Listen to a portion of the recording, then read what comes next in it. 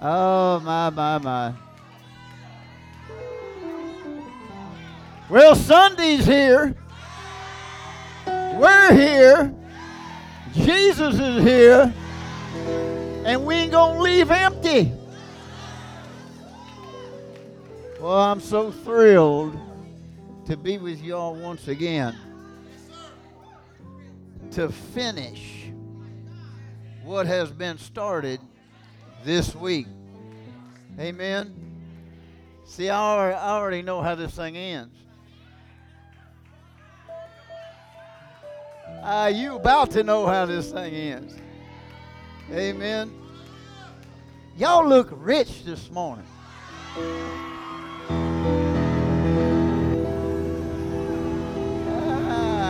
Hallelujah.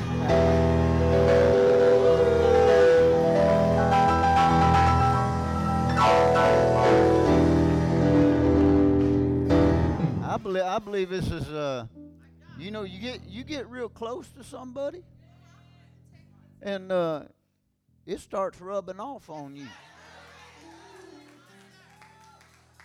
My mama said don't hang out with them boys. They up to no good. Well, when I got out of her eyesight, so I thought, I got around them boys and it started rubbing off on me. Now, if that works that way,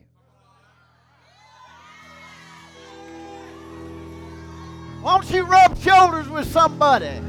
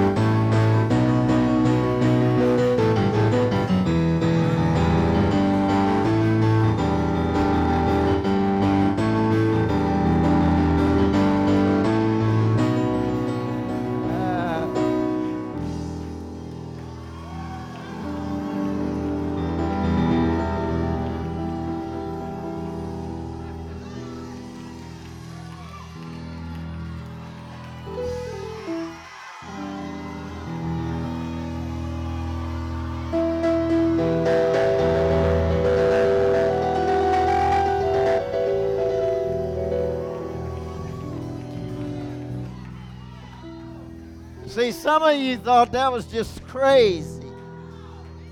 It was. God takes the crazy things to confound the wise. It's crazy to put mud in somebody's eye and come seeing. It's crazy to tell someone to dip in the Jordan. Come on, somebody. Oh, I feel something coming out of me this morning. Glory to God.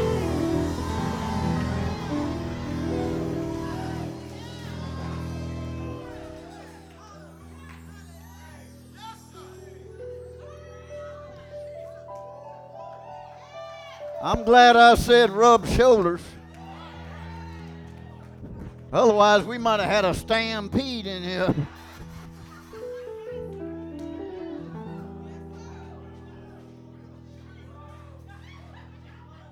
Thank you, guys. Thank you, guys. I got to stop them or else I'll just...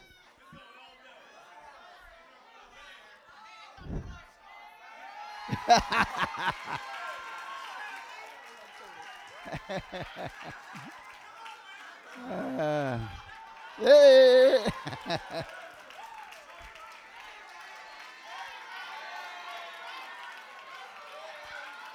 Ah.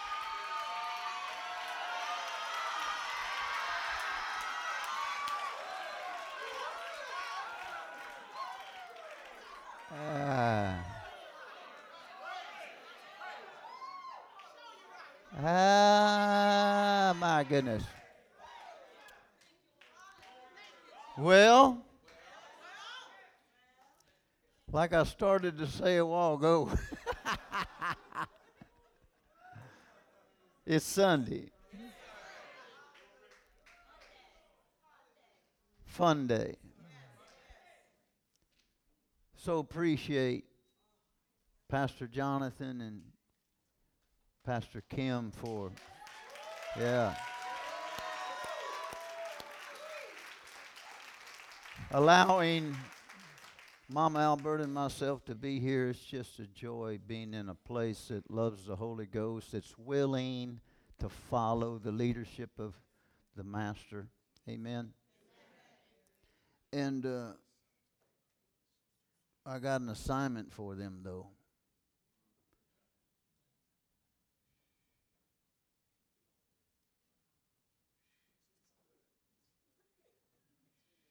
Does this mean you're turning the air conditioner off on me?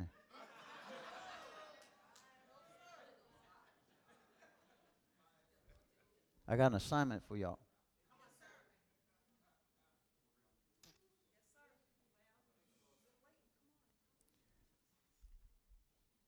I was standing over there, and the Lord said, they can articulate this.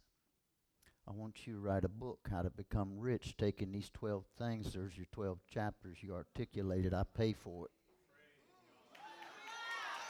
How to become rich. How to become rich. Put your own flavor on it. It's your book. It's your book. I'll let you take the heat. I'll write the foreword for you. This needs to get out there. And I ain't writing no more books. Sit down, sit down. Hallelujah. Glory to God.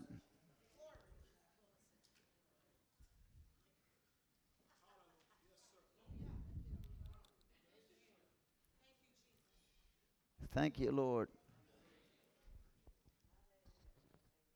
Glory. Let's once again go to our springboard verse, John 1. We're looking at how to become rich God's way. But you know, that's not the title of the book. It's How to Become Rich. You know, yeah, how to become rich. And as I've said in the past teachings, somebody goes to medical school to learn how to become a doctor. Go to lawyer school, law school to learn how to become a lawyer or whatever. Somebody wants to become, they must go and get schooling to become that. See? And so you and I come to Bible school, right? And I just want to let you know this church right here is Ivy League. Yeah. You're in an Ivy League church school right here. And so in John chapter 1, it says in verse 1, in the beginning was the Word was with God, and the Word was God. So the subject matter here, the implied subject, is the Word being God. And that Word was made flesh, being Jesus. And it says in verse 11, the Word came unto his own, and his own received not the Word. You understand that? But as many as received the Word, to them the Word gave power to become not a Christian only, but to become the sons of God, or the matured, the ones that know how to operate in kingdom principles and kingdom spiritual laws, right? And so to receive the word, you have to receive. There's a lot of people reject the word.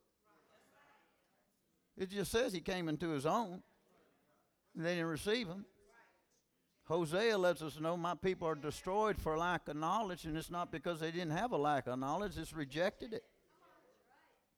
I mean, if I was in a mainstream church here in St. Pete today, they'd be ready to stone me just for saying what I'm, just saying how to become rich. But you let somebody rent the ballroom out down at the Hilton and have how to become rich, and those same people that want to stone me be over there. See, when there is a Bible, biblical, covenant way of being rich God's way, but you have to have that rich word sent to you. It has to be taught to you. And if you'll receive it, it gives you power to become that. There's people that flunk out of medical school, flunk out of law school, flunk out of whatever. I just hope there ain't no flunkies here this morning. Right? I believe we got some honor grads in here. Straight A, 4.0. Right? So to save time, the first session, and each session, I'm showing you 3 things, 3 chapters. Right? In that first session, you must understand rich. Remember that? Got to be a mind change. And the very first thing, if you don't get number 1 down, forget the other 11. You must understand it is God's will for you. Look at your neighbor and say, that means you to be rich. Rich. And I got in depth on that first night, proving it out of the Word of God that it is God's will. Because you got a whole lot of people, well, now, what's the will of God? We got to know the will of God on that. See, when somebody says that, they're telling their ignorance of the Word. They could be a brilliant person in the world, but ignorant when it comes to spiritual knowledge. The second thing, you must understand that Jesus was never poor until the cross. Because if you don't know that, you'll get sucked into, well, if Jesus was poor, then who am I? See, that changed my life. Number 2 changed my life. Number 3, you must understand that the blessing works for anybody who connects to it. Just like electricity. You connect to it, it works. Don't matter your age, your color, your whatever. You connect to it, it works. Then in our second session, we looked at you must talk rich. This is a heart change, though. You just don't talk just because you make a decision to talk. Your heart has to change. See? Out of the abundance of the heart, the mouth speaks. So number 4, your confession must be a constant, I am rich. See? And it feels awkward when you first start doing that. It seems like, who am I to be saying that? Well, we're not telling you to get a bullhorn and go out on the corner where people are walking by hollering out, I'm rich. We're talking about you just in your daily walk, and especially when lack is jumping up in your face. No, I'm rich in Jesus' name. You're calling those things which be not as though they were. You do that with healing. You do that, remember when you first got saved? And you were struggling with a few things? right? And the devil told you wasn't saved, and you started feeling like you wasn't saved, and then the preacher man told you, you saved. You just got you can't fall for that. That's the devil trying to tell you you ain't saved. And you start, no, I'm saved. See? Are you following this? Same thing. I'm rich. Number 6, you must bless and not curse your current resources. There you go. Right? Again, to save time, let's just keep moving. In our third session, Friday night, you must act rich. Now, this is a behavior change. You got your mind changed. You got your heart changed. Now, understand your mind change is continuous. Your heart change is continuous. Your behavior change, all this is always continuous as you move up the ladder of success. God's way. Right? And so, yesterday, a lot of you might have been implementing number 7. You must get rid of any hoarding lack habits. That old pack rat stuff can't go now. See? Y'all looking at me funny. Go listen to it again then.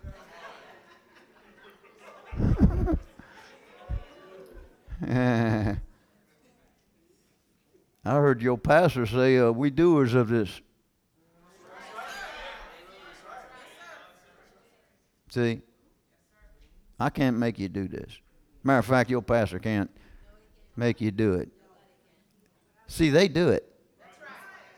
I observe them. They do it. See? And they're reaping the results of it because of that. Many of you knew them back just a few years ago, and now you see where they are at now. Okay, number 8, you must recognize and carry on your rich family heritage. That's a big one right there.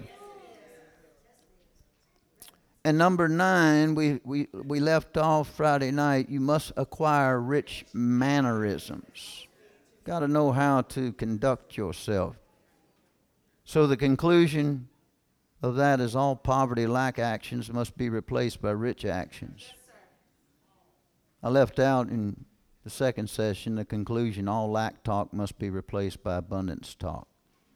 Now we're at Sunday, the 4th session.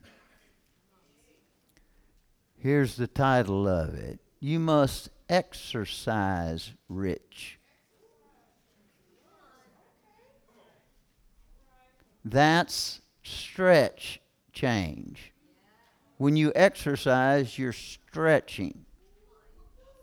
You just don't arrive at rich and everything changes. You have to exercise it.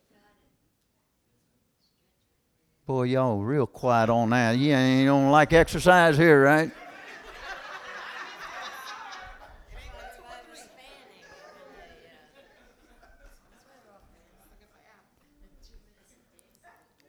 Listen. If you don't, like when you got filled with the Holy Ghost speaking in tongues, if you don't exercise that gift, you start losing the flow of that gift. And it takes you a while to get back in that flow. See? And so,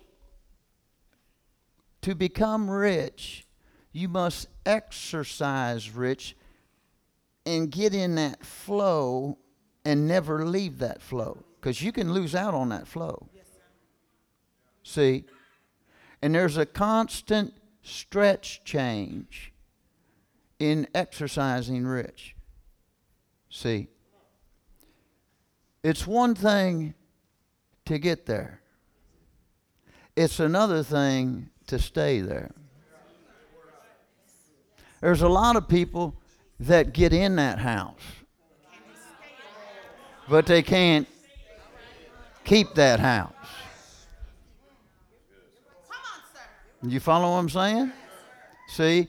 So you have to exercise rich. We're going someplace now. This what I'm about to teach you is profound. It comes out of experience. Because every time our rich status started to fall away, it was because we got lazy. Anytime if you were into exercise, right, and you start to get lazy, all of a sudden your body responds a certain way or doesn't respond a certain way. That's probably better said that way.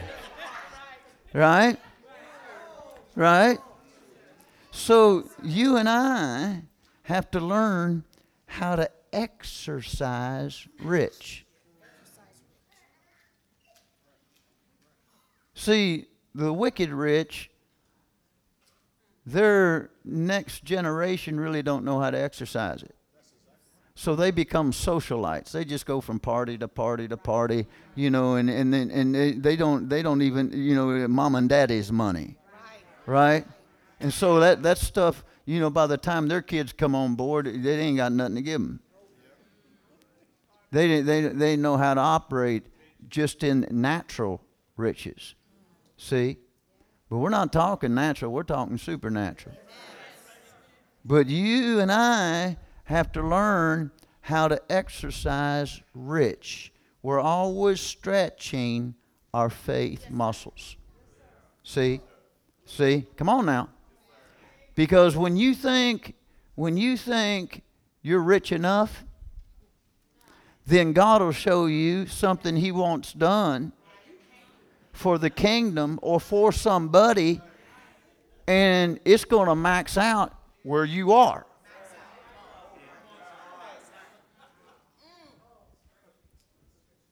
See? God wants to get you and I to a place where He can point in any direction. Love to do it, Lord. Honored. See? And to get there, now you need to understand where me and Mama Alberta started out now. We didn't have a pot.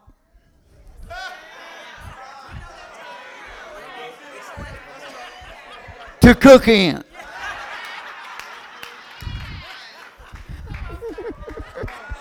What's wrong with y'all? Y'all black folk laughing at that? Is there something I don't know?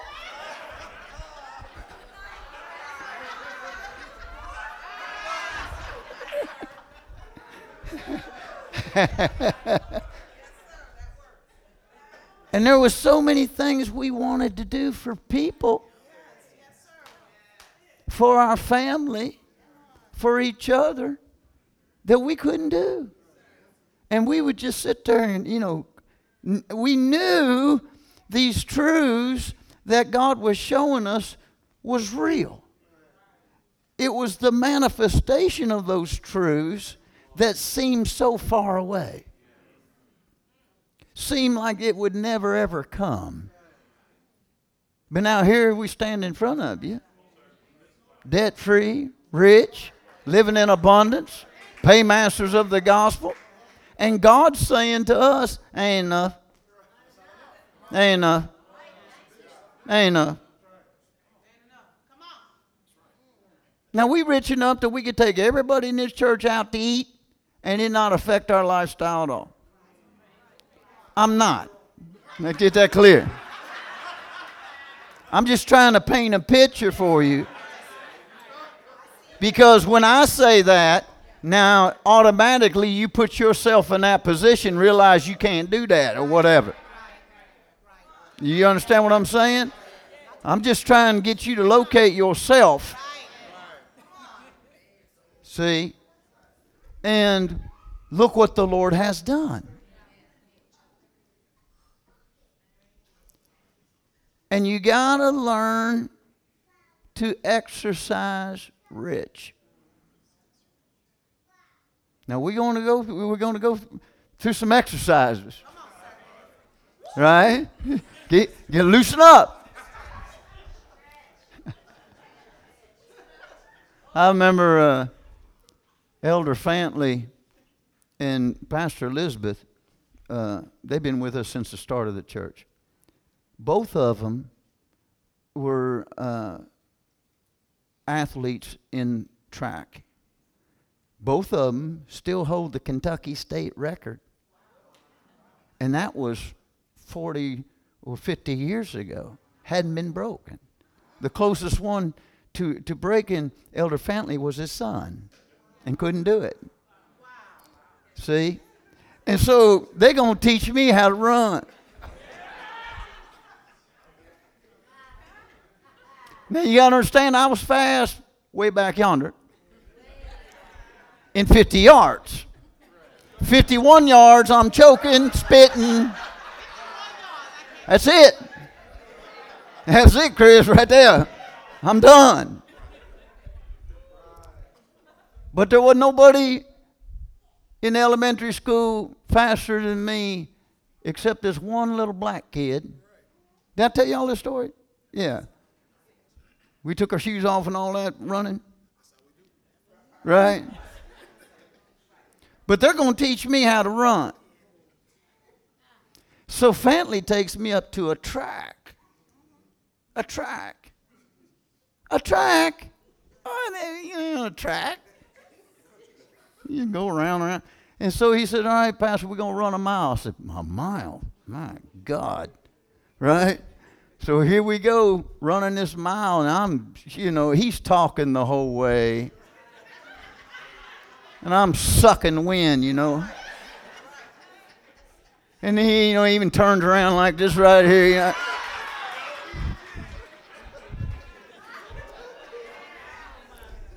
He's teaching me the whole way. Watch this. I ain't listening. No, I ain't listening. He doesn't know what I'm going through.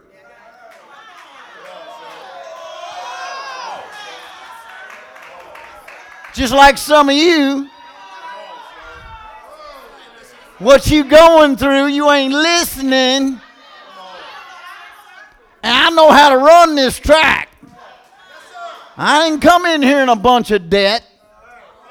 Come on now. Been debt free for over 2 decades. Church is debt free. Building debt free. Traveling ministry debt free. That's that shoulder you rubbed a while ago.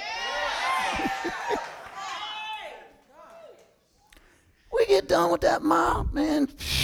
If I got to do this every day. And then he sits down. He sits down and says, what are you doing? He said, now this is where we stretch. Stretch? He said, that was just a warm-up. Oh, no. I'm done. I am done. You kidding me? What do you mean warm up? I done warmed up, heated up.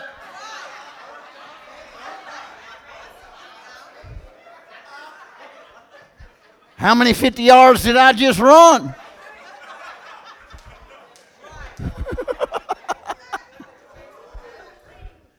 But he was patient. He said, okay, Pastor, okay. That's enough for today then, right? But by the time he was done with me, he had me running those intervals and just doing stuff way beyond my mind could ever think.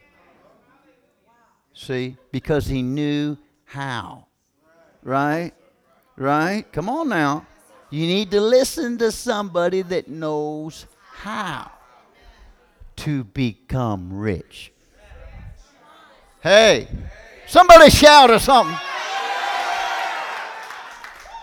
So number 10, you must be willing to stretch and give beyond your tithe and offering.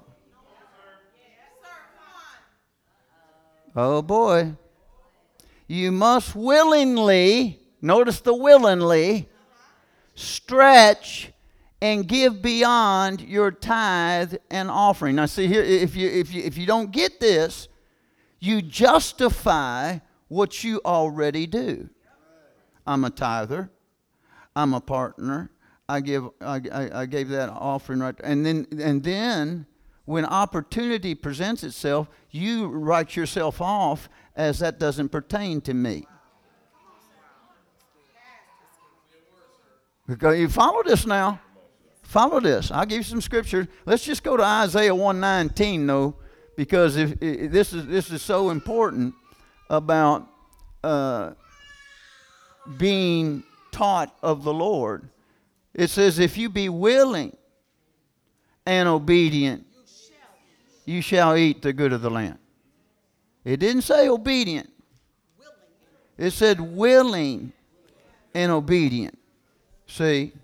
And so, I told you the story about the little boy, right? Riding in the truck with his daddy, and he kept standing up, and his dad said, you need to sit down, put your seatbelt on. He said, Daddy, I can't see sitting down. He said, sit down, put your seatbelt on. And he said, Daddy, I can't see. And he said, don't make me pull this truck over. And he won't sit down. So the dad pulls the truck over, goes around, grabs him, slams him down real firm, puts a seatbelt on him, and gets in and starts driving again. And he's looking at his son after about 10 minutes, and his son's like this, staring at the glove box. And he starts feeling sorry for his son because he can't see nothing.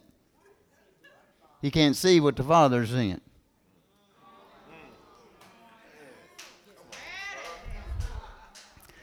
And he says to his son, hey, how you doing over there? He said, Daddy, I might be sitting down on the outside, but I'm standing up on the inside. Right? Right? Come on now.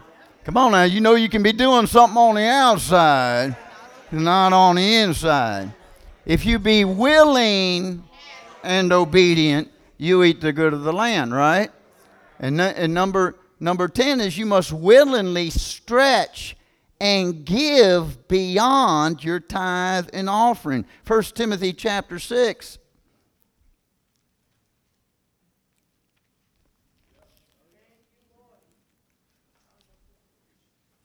1 Timothy chapter 6. Verse 17. Charge them, give a command, them that are rich in this world, that they be not high-minded, nor trust in uncertain riches, but in the living God, who gives us richly all things to enjoy. That they do good and tithe and give offerings, and then that they do good, that they be rich in good works, ready to distribute, willing to communicate. Now, you're ready. Now, see, a tithe, you really don't have to be ready. Your offerings, if you got a preset offering that you're faithful to, you really don't have to be ready. Anybody following this? Right? And so there's things that will be presented to you, rich one, that you'll have to stretch and give beyond your justifying what you've already given. I mean, if you're rich, what difference does it make? I'll tell you what difference it makes where you're at right now is because how much I got left.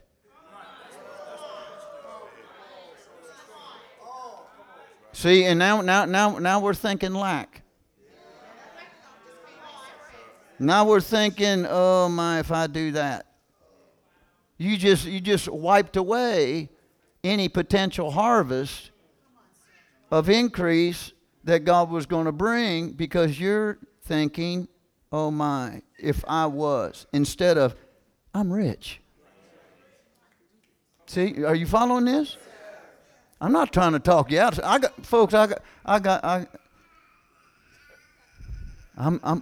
doing good. I didn't come down here to get your money. You understand what I'm saying? I come down here to teach you something on how to become rich. And see, this fourth session is where what it said, the rubber meets the road. This is where it happens, right here. Exercising being rich. And see, this is not, well, when I become rich, I need to remember this. No, this is how to become. Are you following? This is something you need to be, okay, I need to be doing this now. Right? So, ready to distribute.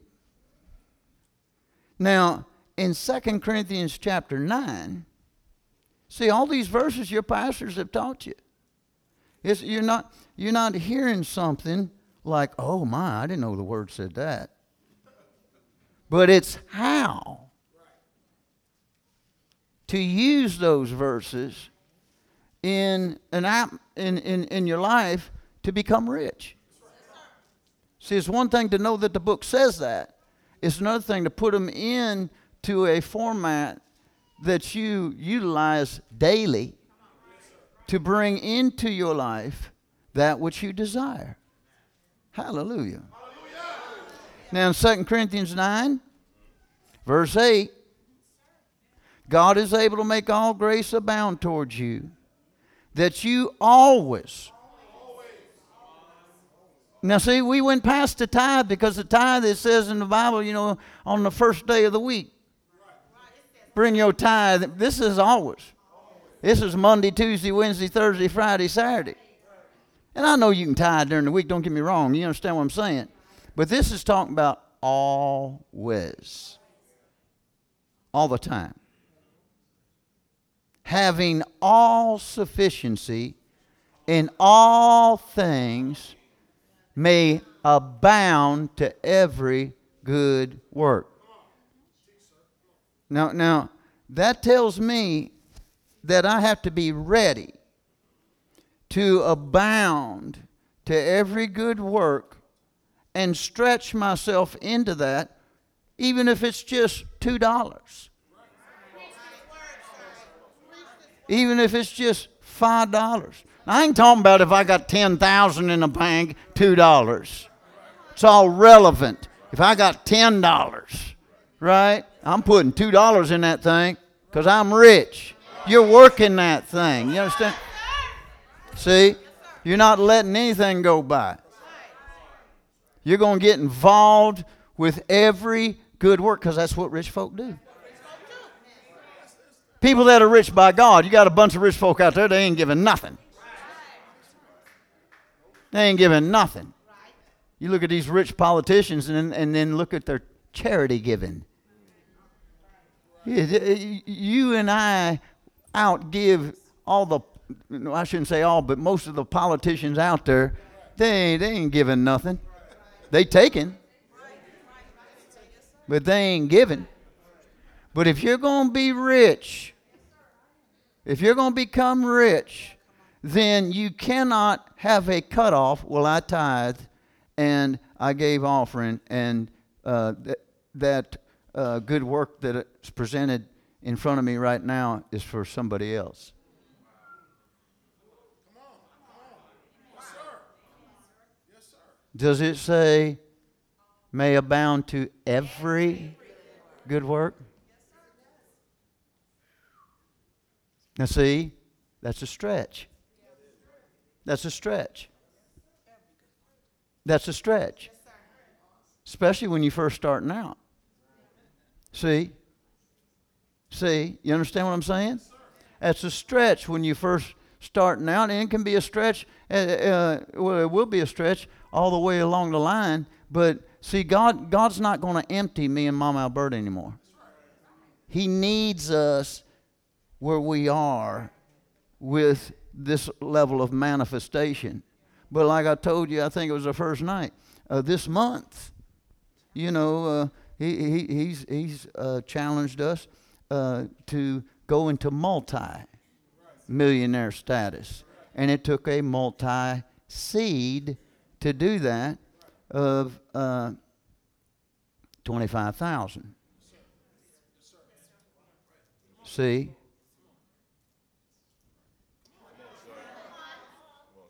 That did not empty us. But that's not a common seed at this level that we're at that we sow. You understand? Now understand, every month, thousands of dollars we sow. Thousands of dollars we sow. Right? Into various, now I ain't talking about our tithe. I'm talking about other stuff, right? Now don't get mad at that. Follow that. See, the Bible says, be followers of them who through faith and patience inherit the promises. I'm not saying that to dazzle you that with where we are financially. But if I don't tell you the level of where we're being challenged, you understand what I'm saying?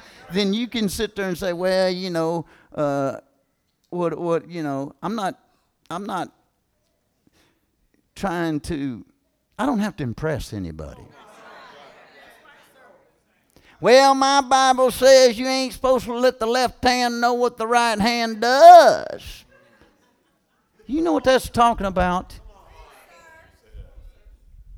Because you got a bunch of religious people that jump up there and say, oh, look at there, he's bragging on how rich they are.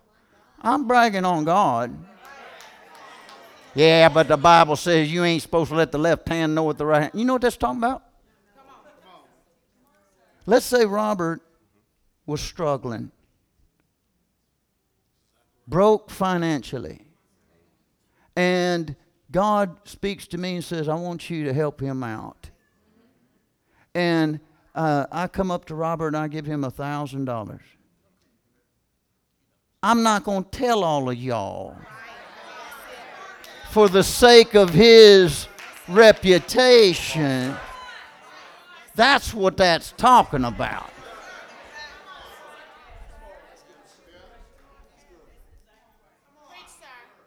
Just ask Ananias and Sapphira if everything's done in secret.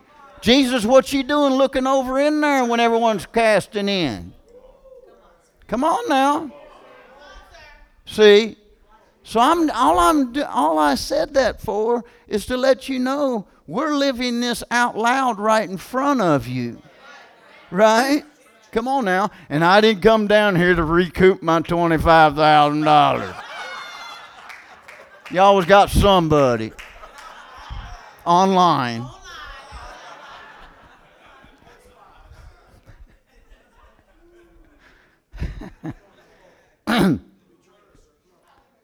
So you must willingly stretch and give beyond your tithe and offering.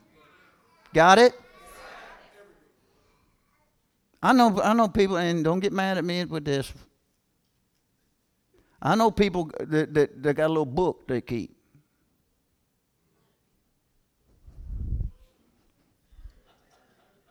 I tithed that. I gave that. Well, I bought that person a cheeseburger. God's got the books.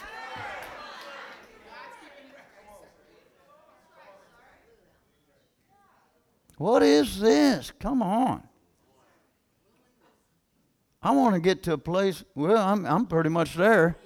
Well, I don't even know. I have no idea every month what goes out of. I can go to our checking account and look at that. I don't. But you know, just what comes out of him. You know, I don't know, and I don't care. I'm happy to do it. Glad to do it. God just rewards me anyway, right? But there's stretches that are required. Okay, number 11. You must willingly stretch and give beyond to people constantly. Right? Right? In other words, what we just looked at is how you don't limit yourself and justify yourself. Well, I gave my tithe, I gave my offering, and there's nothing else I need to do. Right? Now, you must willingly stretch and give beyond to people constantly. See? See? Now, I think I shared it here before, but you know, our testimonies don't change. If they start changing, you ought to, you better say, I don't know if he said it right to begin with. We went to church one night, and we had $300 to our name, and it was in my pocket. And the Lord said, you see that couple over there? And see, I don't want to see that couple over there. Right? You know, I don't want to see that couple. We just had a good church meeting. Let's go home. You see that couple over there? Yes, Lord, I see that couple over there. Give them the $300. And I said, Lord, that's all we have. And he said, that's all I asked for. And then he starts dealing with me on, you believe that that's all you have? Rich one? Now see, those are the kinds of tests that just, your soul just, right? I went over to him, and I was thinking still that they'd say, oh no. And I passed the test, like Isaac on the altar. No, they snatched it. They were $300 short from going on vacation the next day. And I've shared this here, and I keep sharing it. I don't even know how many paid for vacations. The first one was to the Bahamas, first class all the way. Not one single dime. Airfare, the taxi, the meals, the tips, the room, everything was paid. That was our first one. Right? I ain't talking about somebody paid it for us and sent us that we knew. This doctor, instead of sending his money to Uncle Sam, he gave out 25 couples trip to Bahamas and wrote it off as some kind of charitable thing, and here we were. Bahama mama.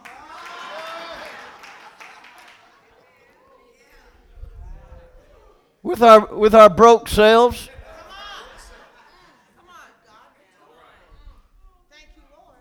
There we are down there, ain't got no money. So we started leading people to Jesus. We went down in the marketplace, started leading people to Jesus. Ended up preaching in the church. Guess what I preached on?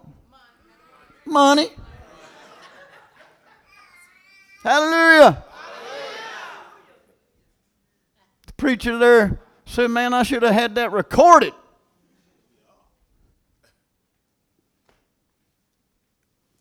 Then all these vacations, all paid for, off a $300 obedient seed. Hey, we'd already tithed. We'd already given offering. You understand what I'm saying? Right?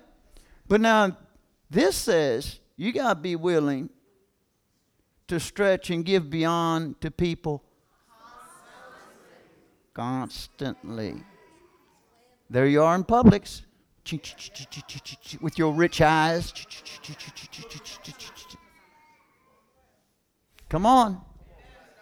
Come on. Come on, rich person. Come on now. You're exercising rich. You're not exercising keeping it all to yourself. See? Now, I'm just telling you how this thing works. Because me and Mom Alberta, we leave a trail wherever we go of blessing. We leave a trail of it. Most Christians, they're looking around at who's going to bless them.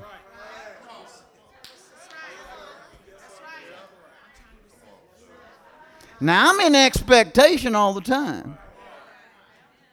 But my mind doesn't think like that no more.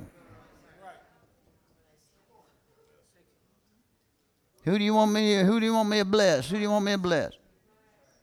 See? And you know, it might seem so little how you start in this. But that's the way a workout program is. You just start lifting this much, then you're lifting that much, then you're more and more and more, right? Right? But guess what? There's resistance. There's resistance. Come on now. There's a little struggle involved in it. Talking about how to become rich. Genesis 12, you know this, you're well taught here. But this is what the Bible says about it. Genesis 12. God talking to Abram in verse 2. I will make of thee a great nation. I will bless thee and make thy name great, and you shall be a blessing.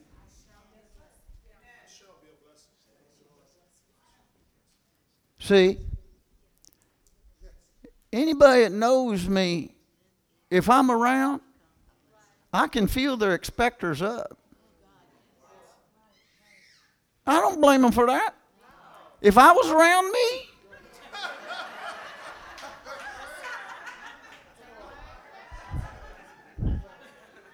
he'd pull that trigger any time. Right? Right? Right? No, watch this. God says, you shall be a blessing.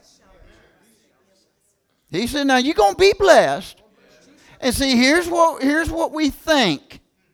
When I have X amount of money, then I'll be a blessing, because in your mind, it's not, you're not looking at lack, because I have all this left over for me. See, you're not thinking rich God's way. We left your paycheck a long time ago. Come on now. Then we ain't talking about all that. We're talking about God, seed time and harvest. Those spiritual laws, the law of faith, the law of love being forgiveness, and the law of seed time and harvest. You get those three laws active in your life, you're unstoppable. You can't be offended. You can't be tripped up into strife, bitterness, or none of that. And you got the law of seed time and harvest working. And you can keep fear out of it by the law of faith. You're unstoppable. That's why your pastors are teaching you faith. They're teaching you prosperity. They're teaching you to walk in love. See? Because that is what produces. So you got to be willing to stretch and give beyond to people constantly. Constantly. Wherever I am. Wherever I go. See, I'm thinking that way. No, I just don't throw money here and there. You know, I've had people try to con me. You know, and so on and so forth. And you know, you got to be able to discern things, but I'm not. Listen, I'll just be real honest. There's hardly a cardboard sign that I go by without giving something to it. Yeah, but he goes straight to the liquor store. He goes straight to the liquor store thinking what I just said to them.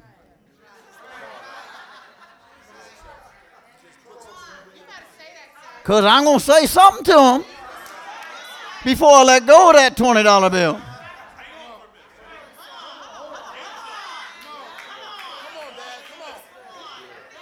He's my audience right now.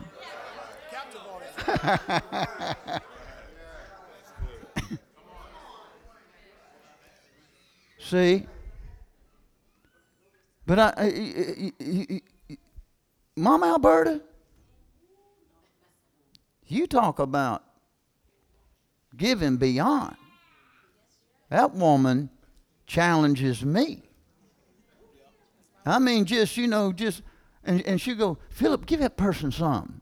What person? Why? And then she wants to know how much I gave him. You can give him more than that.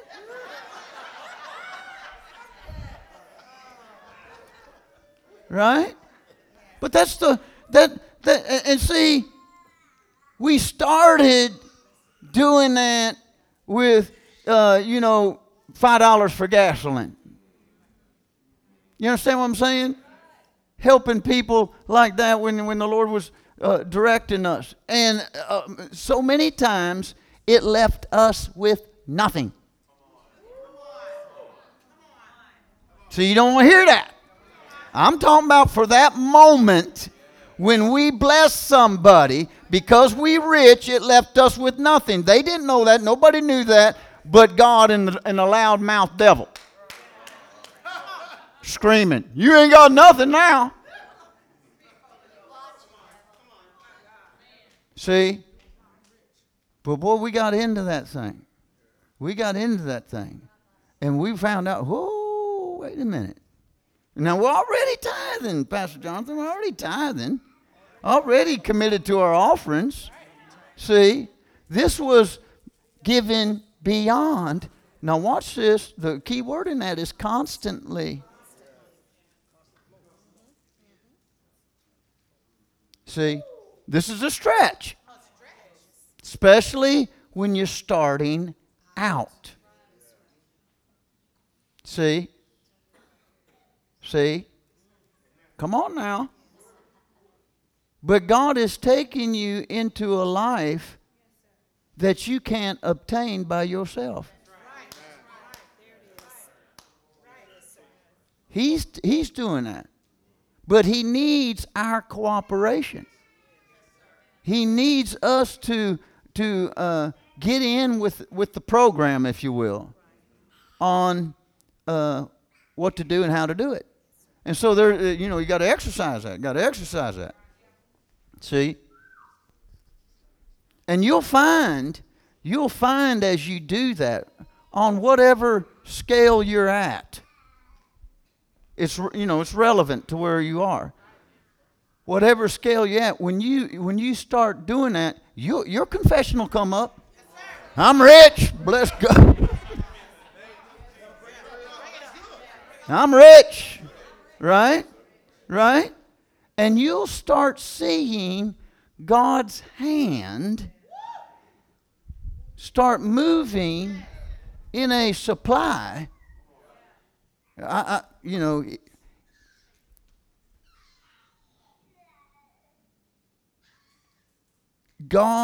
can dump a truckload of money on your life. And without knowing boundaries, without knowing how to be used in that, it can ruin you. It can totally destroy you. See? But if you're learning this and He drops a truckload of money on you, you're going to say, okay. For instance, I've told you about, when God said to believe me for $10, then $100, then $1,000, then $10,000, then $100,000. And now it's $1 million, right? Keep adding zero, right? When that 100,000 came to us, right? Well, that's 2 brand new cars. Right? You know what we did with it?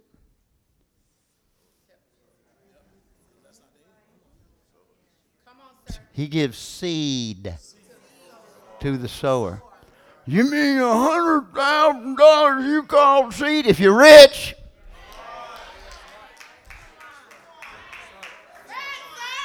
See, some people got in their mind that $100,000, if I had $100,000, my life would just be set for life. You ain't going to do nothing with $100,000.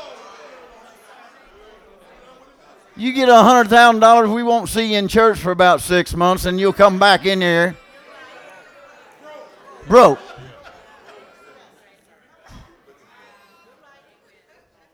With your fancy shoes on that you're trying to sell on eBay now.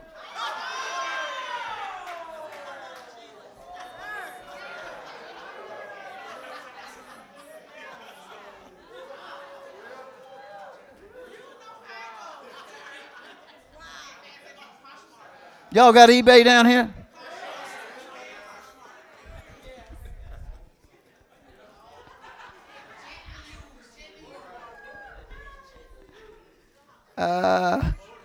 Proverbs chapter 11.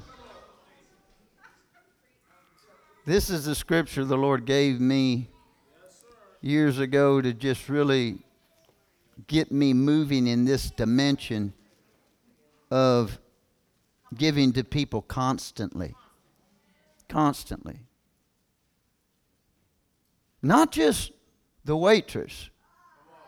Not just the valet. I'm talking about people ain't doing nothing for you.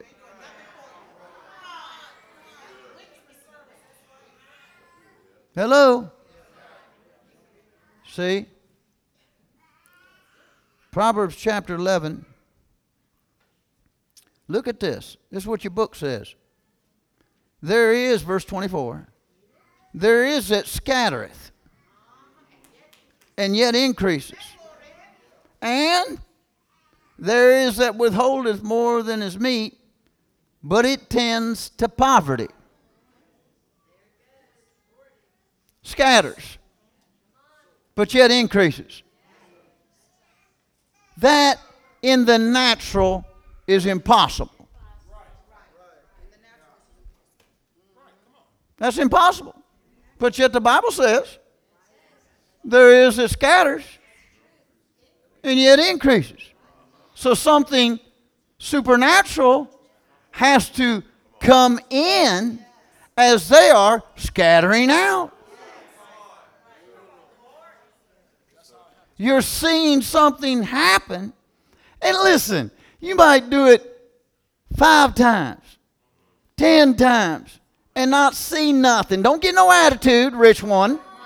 Stay with what the Word says, it shall come to pass.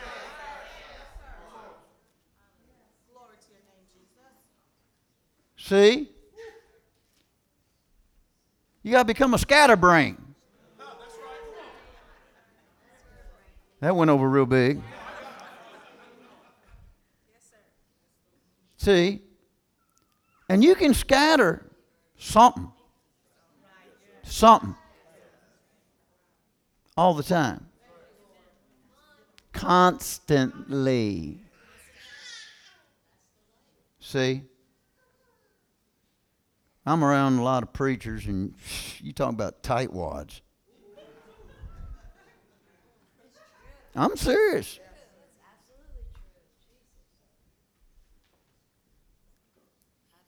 Now they talk a big talk when they behind the pulpit of God's blessing.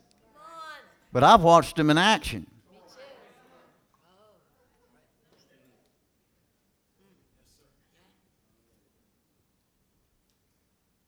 They don't fight you for the check.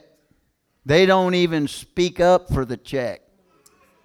There's that little awkward moment that nobody says anything because they're all waiting on you. You gotta be setting this thing.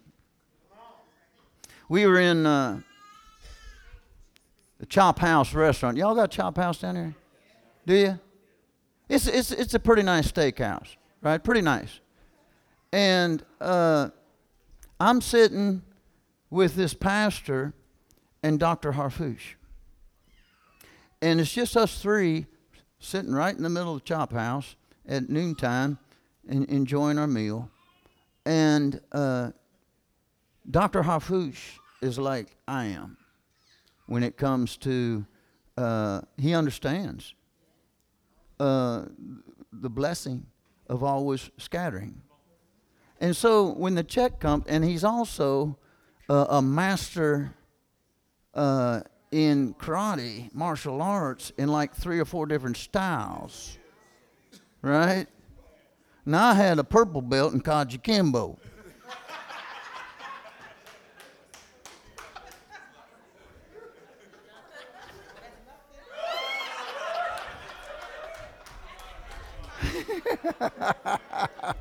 What are you laughing about?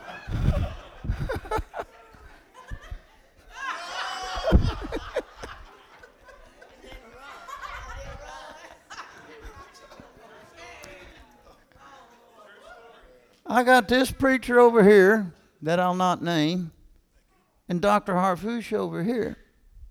I'm getting this check. I am getting this check. And so Dr. Harfouche gets this phone call from his wife, and about 30 seconds before the waiter brings the check. And of course, this guy over here he ain't doing nothing. And so when the waiter brings that check, you know, of course, we've already had words in front of the waiter. Bring it to me, all that. So the waiter's like, you know, purple belt or the master. He held it out. Now, he's on his cell phone, and he's lightning fast. And he's got that ticket. No. Now, see, most people would have stopped right there. I'm not thinking, but I got this opportunity to, give into this, right? And so he's on his cell phone, and he's got that ticket, and because, you know, he's sitting down, I'm trying to get that ticket, and he's going like this right here, and he's telling his wife, Pastor Philip trying to get this ticket, right? So I stand up. Because he's taking it way over here where I can't get to it. I'm going to get that ticket, Pauline. I'm going to get. See, this is how determined you got to be. And boy, I grabbed his arm, jerked that ticket out of him. While this guy's over sitting. He ordering dessert and coffee over there. So. Just kidding.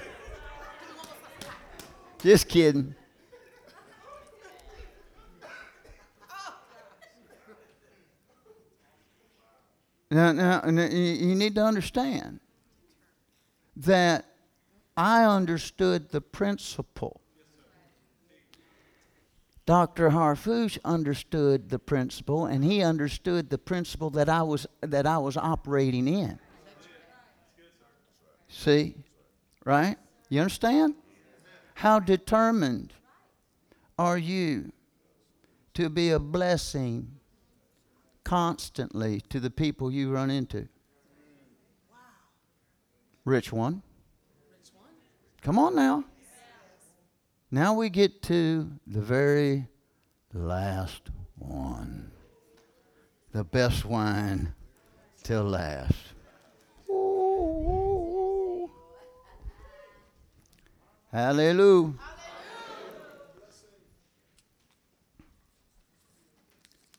Number 12. Can I have a drum roll, please?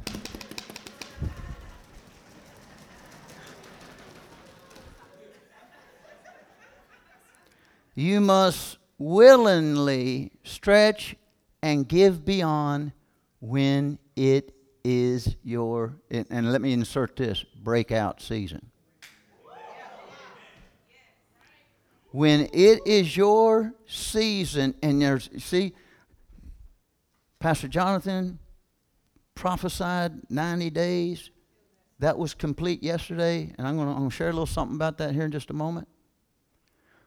But there are seasons of elevation. There are seasons of promotion that you will begin to discern within yourself that it's time. I know it's time. I know that I know that I know that I know. Your knower knows.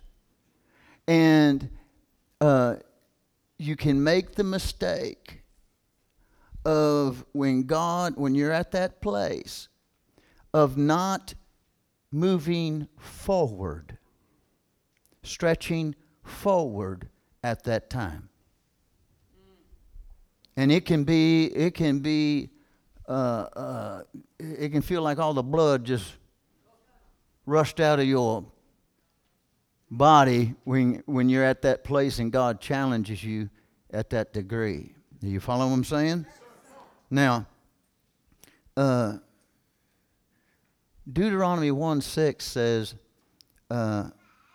you've long... Well, put it up there on the screen for me. Deuteronomy 1:6. I want you to see this. The Lord our God spoke unto us in Horeb, saying, you've dwelt long enough in this mountain. You've dwelt long enough in this apartment. You've dwelt long enough in this car. You dwelt long enough in this debt. You dwelt long enough in whatever. God's saying. How long are you going to dwell in this?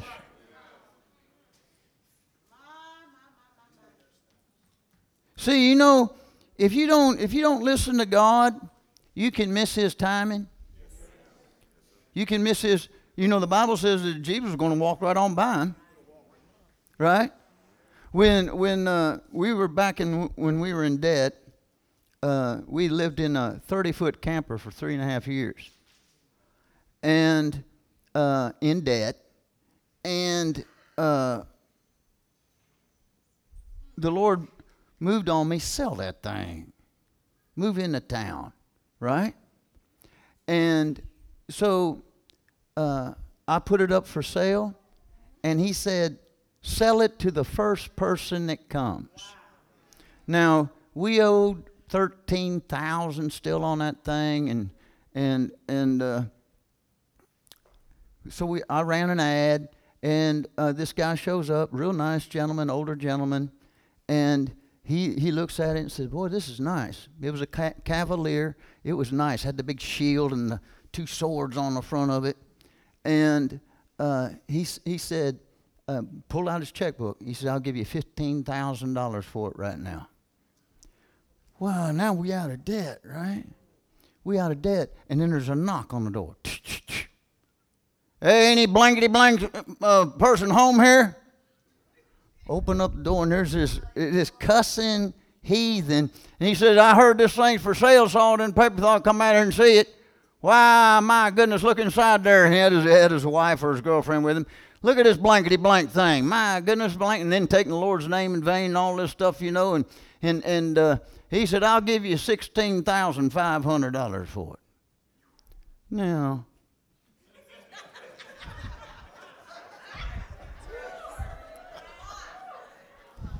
I went back to the world, right?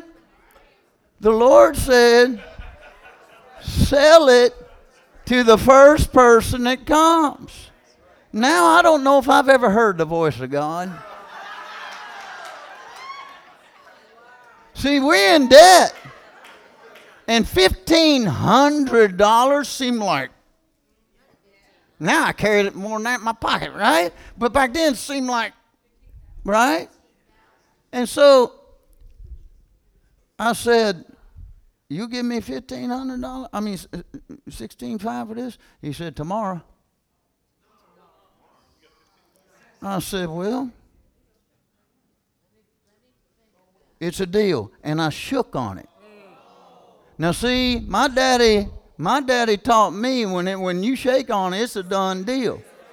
So I got a shake on it with this cussing heathen. I go inside, and the old gentleman's in there, real nice guy, sweet spirit, and he said, do we have a deal, $15,000? I'll write the check right now. I said, sir, this guy out here offered me $16,500 tomorrow. He said, I got $15,000 right now. Oh, look at y'all, look at y'all, yeah. Hey, I got my laundry out there on the clothesline. Y'all like, I can't believe he did that.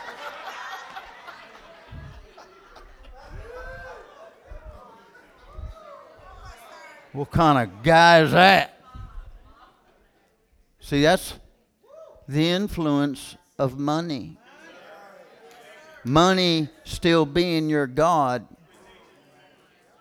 versus God being your God. Yeah, it's a good word. So I said, no, sir. I shook hands with the guy outside. He said, okay, thank you, and left. And so the next day, the guy don't come.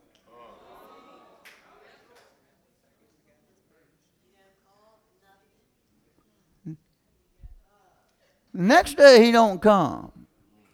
So I called him because he gave me his number. I called him, and he said, you know, we've been thinking about that blankety blank thing, and we ain't going to buy it. I said, what you mean you ain't going to buy it? We shook on that thing. No, that just ain't us. Hung up the phone. So I called the other guy up. I mean, I sell it for $14,000 now. I told him, he says, son, he said this, son, you have to learn when an offer is being made, cash on a barrel like that, that was your opportunity. I'll sell it to you $14,000. No. Now watch this. Because I did not do what God said, we did another 6 months, another winter in that thing. See, before we finally sold it. We missed the moment when God was moving. Because I got thinking money instead of thinking with the flow of God. You catching this? How many times God comes by and says, all right, this is your season. This is your moment. And you know it. But you didn't know that he had a tag, a price tag with it. Not that you're buying it, but you're making sure this thing does not escape your life.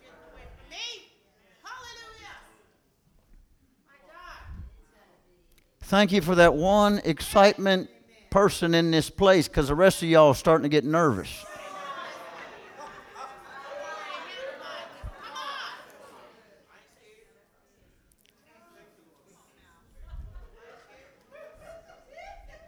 Remember how we started this.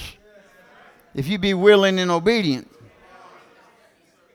You've dwelt long enough in this mountain. Go to chapter 2 and verse number 3. You have compassed this mountain long enough. Turn you, which way?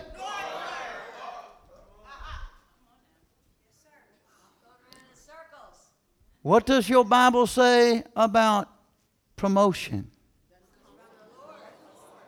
Doesn't come from the east, doesn't come from the west, doesn't come from the south. Why do you think Santa Claus is North Pole? There's something about that direction. North is the uppermost part of the axis. See? And he says, How many times? You've been in this mountain long enough. You've been in that car long enough. I mean, it's gotten real old, hasn't it? Hadn't it gotten real old? I mean, you can put all the seat covers on that thing you want to. All the air fresheners in there you want to. All the floor mats in it you want to. But that baby is still the same. Now, we don't curse it. We bless it. But are you ready to drive something different? Are you ready to live somewhere else? Are you ready to wear something else? Come on now. God has to come to the people and tell them. Otherwise, they just going to stay there. Haven't you been there long enough? You going to keep going around in circles?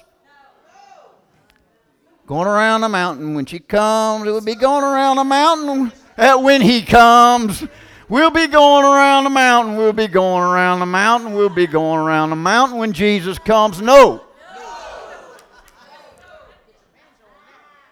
Mountain be thou removed. Big mountain of debt. There we are.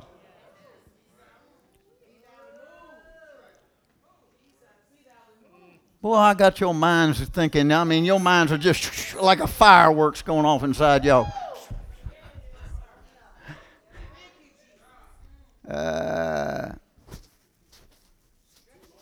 Okay. You ready for this? When it's your season, I'm talking about a life-changing season. I'm not talking about, you got a raise at your work. Praise God for your raise. I'm not talking about, that you got a set of new tires. Wonderful that you got a new set. But I'm talking about a life-altering, something you will testify and preach about the rest of your existence. That is the season that is hovering over this church.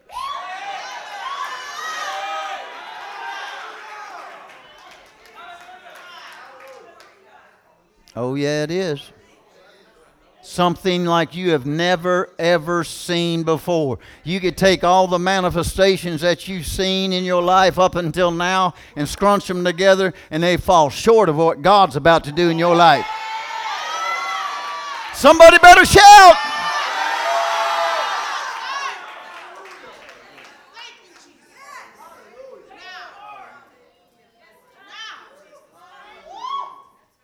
Huh.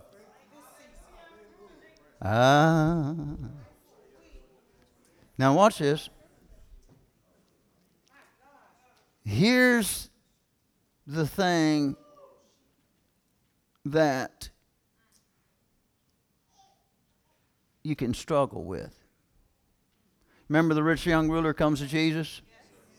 Man, what a life-altering moment. Because Jesus said, I give you opportunity to join up with me. Give it, take what you got, give it away. You'll have treasure in heaven. We're going to open up a heavenly account, a supernatural way. Now come follow me.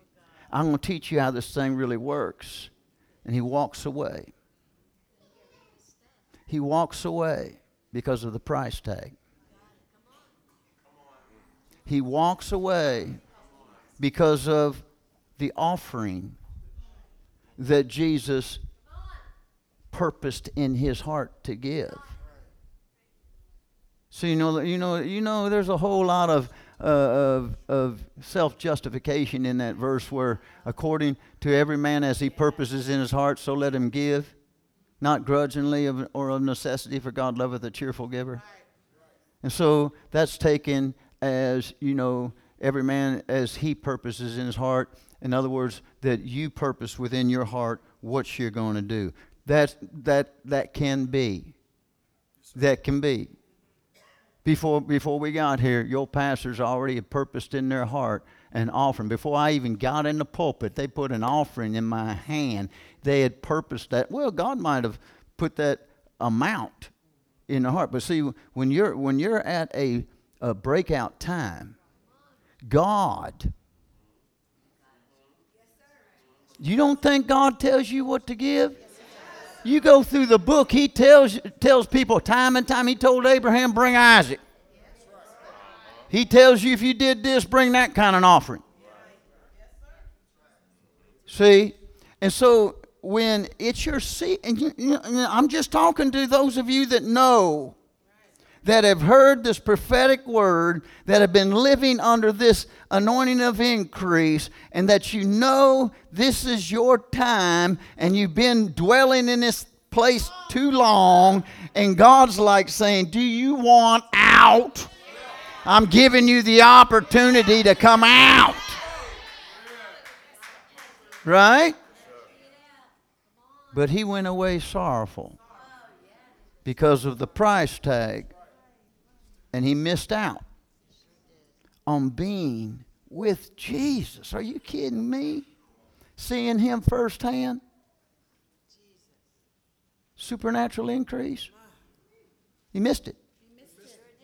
How many Christians miss out on destiny because they get themselves seeking God, they press into a certain place and they get right up to it.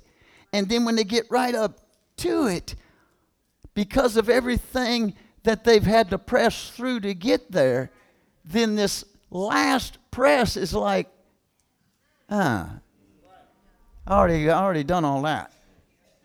Let me help you out, rich one. It never ceases. I could have went to God and said, God, we gave you our house.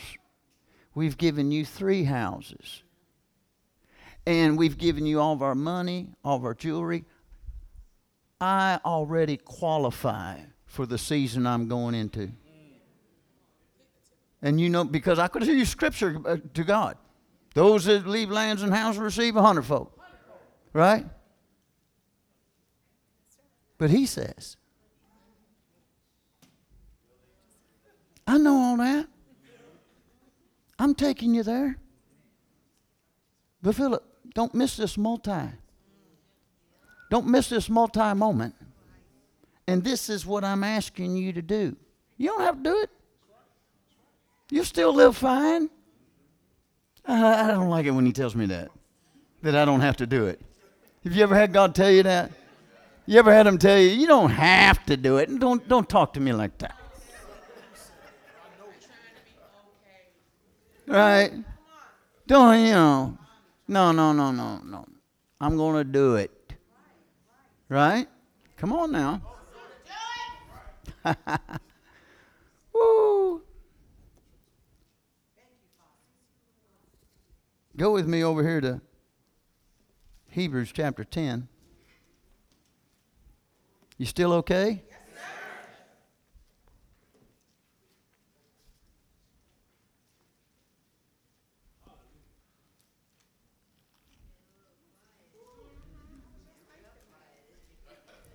Yeah, we were shouting a while ago, weren't we?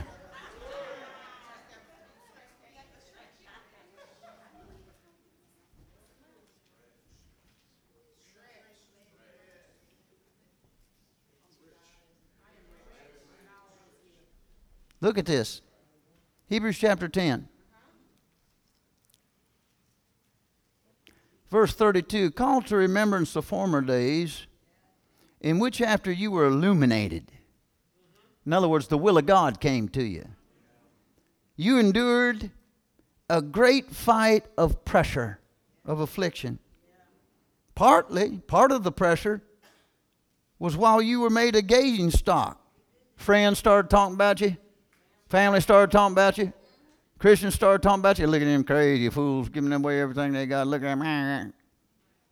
Partly while how did you like a big auction sign nailed to your front fence? Right? When everyone in that county knew how we had just remodeled everything, just did all this stuff to it. They knew that, we were these rich people from overseas. At that level rich, and millionaire over here, millionaire over here, millionaire over here. The richest man in the county, probably in the state, right here. And we got this little 8 acres right in the middle of it. Man, you talk about pressure. See, that barn became my crying place. But when I was crying because my soul was troubled. My heart was fixed, trusting in the Lord. But evil tidings were just, you are crazy. Maybe you did take too much acid. I mean, who you got to bounce this off? Alberta, maybe she took too much acid. Maybe, it was crazy. It was crazy. See? But this book right here, especially this scripture right here, partly while you were made a gazing stock, both by reproaches and afflictions, partly while you became companions of them that were so used. We didn't have too many companions.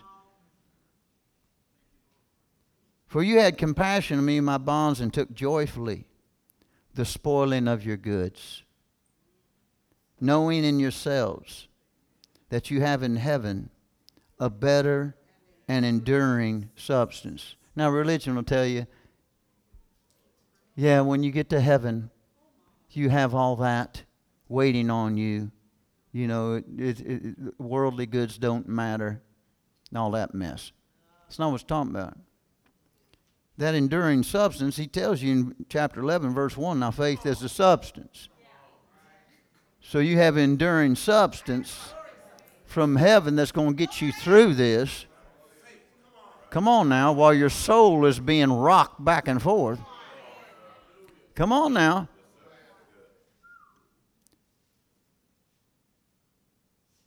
Verse 35, cast not away therefore your confidence, which hath a great recompense of reward. I like to read it like this. I wrote it in my Bible, which has a great payday.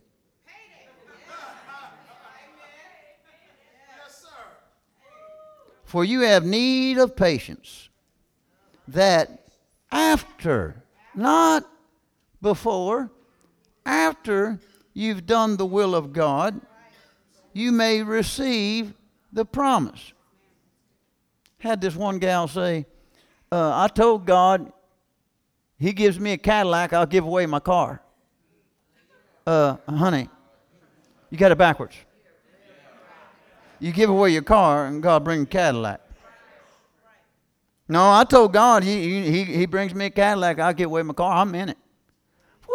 Where's the faith in that? That's easy. For you have need of patience, and after you've done the will of God, you might receive the promise. So you got to do whatever He tells you to do when He tells you to do it. I've shared this here before, but it keeps jumping up inside me. I'm preaching this conference, and there's several hundred people there, and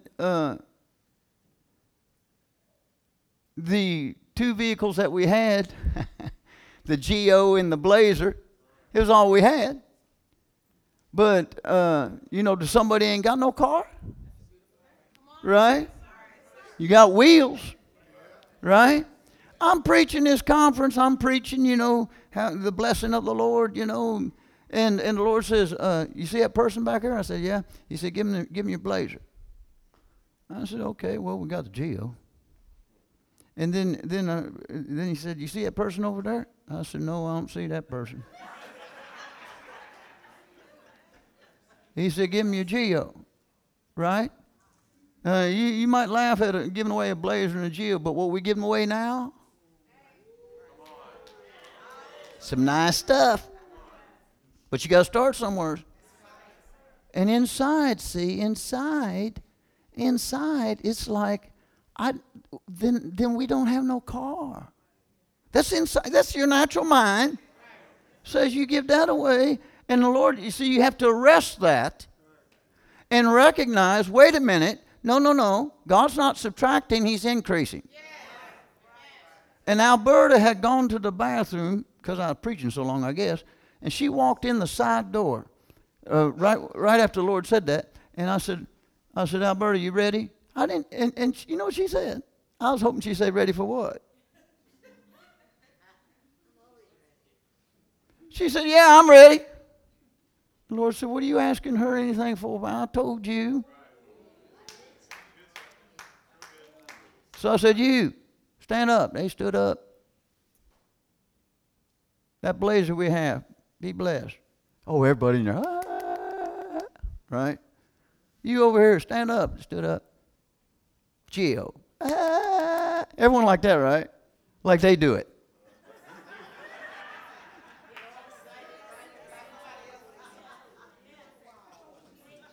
All them preachers that was there, I don't know of any of them that's done it. We're at 37 vehicles.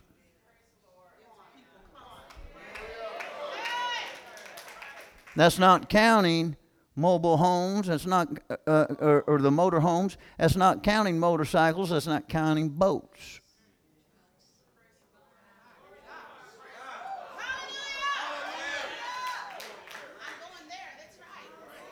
The point being was it was right then. And I tell you what, it broke us. Before we could transfer those two vehicles, we had the best vehicle up until that time given to us the next day. And now listen to me. Listen to me. It broke us into a season that we had desired for. I was preaching about. Right? It broke us into it. See? Now look, we already had enough seed in the ground for that. See? But there's a breakout. Just God saying, it's your moment.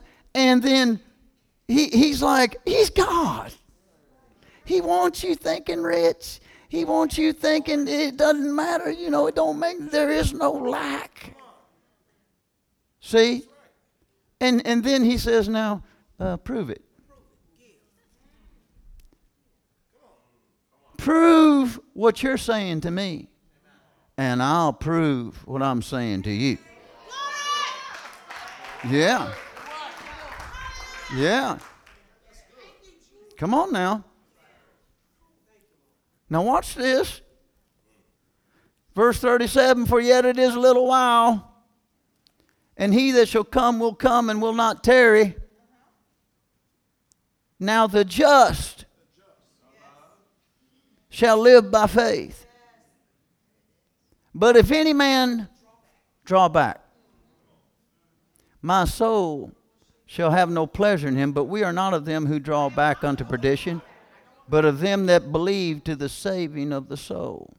Now see, the primary interpretation of that is somebody backsliding. But if you read it in context, it's talking about somebody that's given a whole bunch of stuff after the will of God, and they're not casting away their confidence, see, knowing that there's something coming. And he says this. Now, why would he say draw back? I mean, you've gone through all that. Why would anybody draw back? Because of the next command. The next thing God tells you to do is like, oh my God, if I was to do that. Come on now. Listen to it. Listen to this. Drawing back is when you are being drawn forward by God and you refuse to stretch.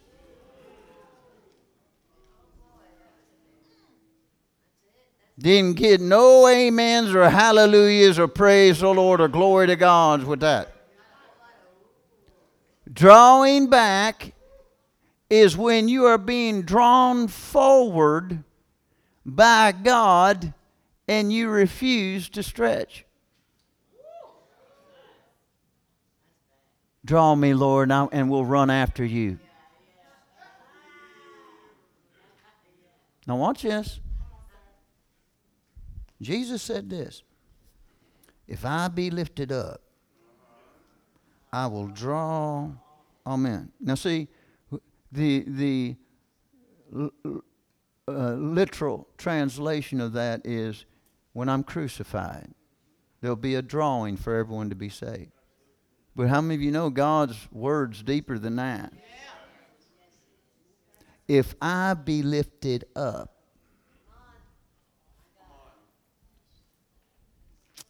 Ay, ay, ay. How many of you know he's lifted up at the right hand of the Father? How many of you know you can lift him up in praise? Come on now. And so we're seated with him in heavenly places, right? Right? But we're not living like it. There's a drawing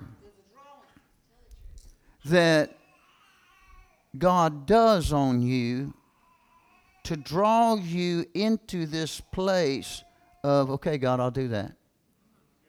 In the early days, it's a conviction. In the early days, it's like, more of a, you need to do this kind of thing.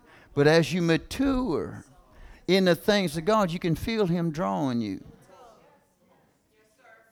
Especially if you draw nigh to him.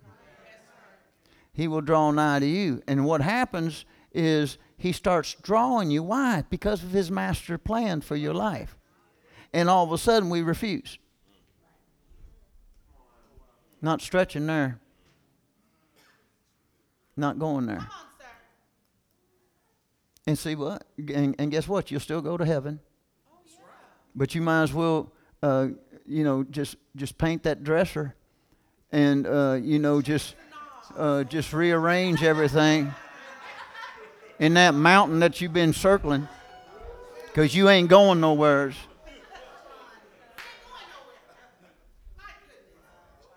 Come on now. Come on now. So, all drawing back must be replaced by stretching forward. All drawing back must be replaced by stretching forward. Boy, it's really quiet in here. Now, I said, there's your 12. Right? Now follow me in this. I don't know how many years ago it was, maybe 6, 7 years ago, I don't even know. And I was praying one day, and the Lord said 2020, the year 2020, would be the year of vision manifestation. I'm thinking, Lord, we going to even be here in 2020? Let's get out of here. But I never said anything to nobody. I didn't even tell my wife. And 2020, perfect eyesight, 2020. And then I kind of almost forgot about it. You know how God can show you things, and then he brings it back to your remembrance later. Well, then when we approached 2019, the Lord spoke to me that this is the year of visitation. And when God visits, all kinds of supernatural things happen. Now, it's interesting that in all the time frame that we're living in now, and those that are in Ivy League churches, that's good right there, ain't it? And we're starting to see the vision in Frankfurt just start coming into eyesight. And it's moving swiftly, debt-free. And God's not letting me and Mom Alberta just pay for everything. And so, because he don't want the rich preacher, this is the church that the rich preacher built. Right? Lest the Lord build a house. They labor in vain that build it. So, here we are in 2019 at the y'all's camp meeting, and you have a pastor that's definitely prophetic. And he released over you the 90 days, right? And those 90 days were completed yesterday, if I understand correctly. Is that right? So that this means this is the day after. And the day after happens to be Sunday. And the day after happens to be Apostle Philip D. Derber here about to say something to you. Right? Right? Yes, sir. Now, I mentioned just a little bit of this the other day when I said you do know what 90 means, and nobody raised their hand. So let's go there for a moment to Genesis 17, because I believe there's many of you in here that it's your season of breakout like never, ever before.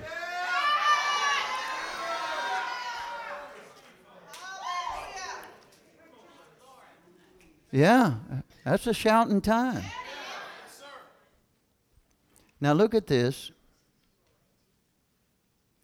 In Genesis 17, verse 15, God said unto Abraham, As Sarai thy wife, you shall not call her name Sarai, but Sarah shall her name be. In other words, quit calling her that, call her this. And what he is to call her is a mother of millions, mother of a large family, right? Mother of more than where she's at right now. And you know the story, you're well taught here, how not only did she never have children, she was barren on top of that, and in the natural she's up in age, right? But God's word is never dependent upon our physical current condition. It's dependent on what he said in our faith. Now watch this, verse 16, I will bless her and give thee a son also of her. Yea, I will bless her, and she shall be a mother of nations. Kings of people shall be of her royalty. Then Abraham fell upon his face and laughed, and said in his heart, Shall a child be born unto him that is 100 years old? And shall Sarah, that is 90 years old, bear? So what 90 represents is that moment of going from no manifestation, from not being able to do it in your own strength. Sarai tried it, and ended up with an Ishmael. Come on now. So 90 represents that place of finally realizing the only way this is going to happen. My paycheck can't do it. My promotion can't do it. My education can't do it. My family can't do it. On and on and on. That man I've been looking at can't do it. All that, right? And you finally get to the conclusion. Sarah herself received strength to conceive seed when she was past age, for she judged him faithful who had promised. So 90 represents all of the deadness, all of the physical ability to achieve. She came to the end of herself.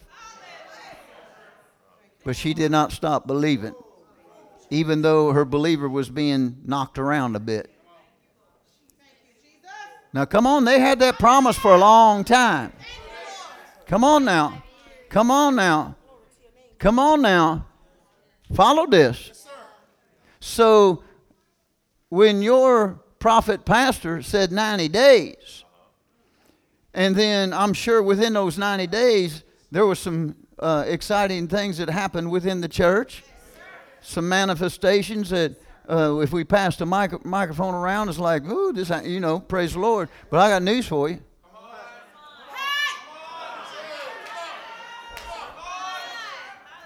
All of that was just preparation for today.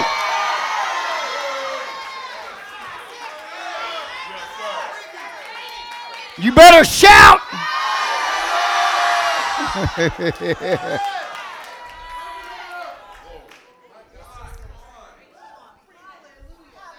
This is the day the Lord hath made. Oh, he knew about those 90. He knew about what you all would be doing, praying, sowing, confessing, praising, fasting, whatever y'all been doing.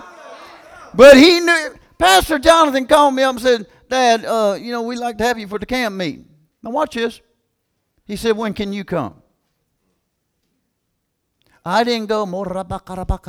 Oh, yeah. I looked at my schedule and said, Jonathan, I don't want to mess you guys up, but this is what's best for me.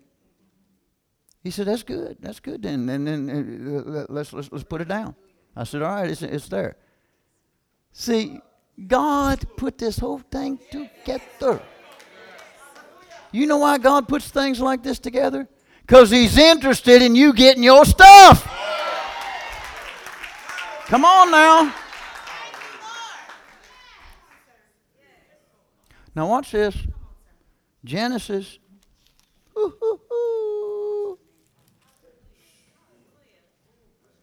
Y'all about to have a visitation.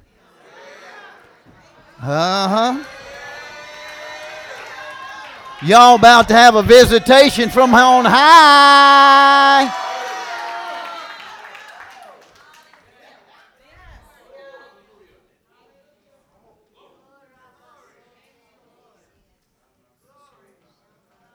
Well, I feel the Holy Ghost in here.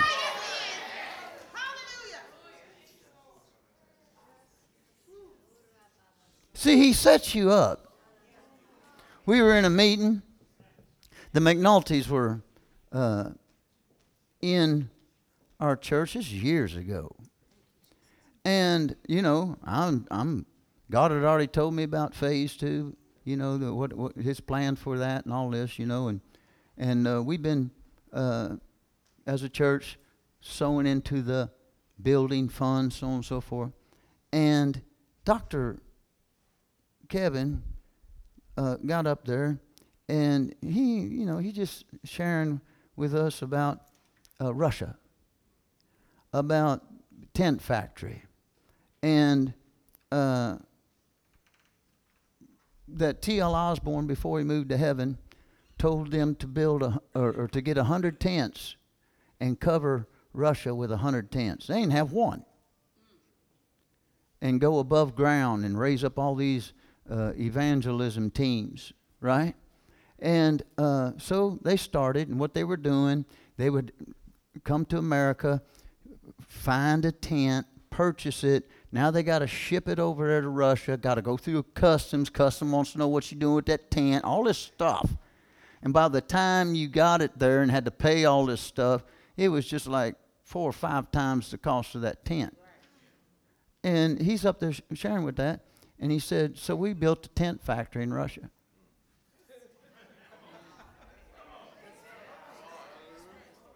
Right? And I'm listening to that, and that just stretched me.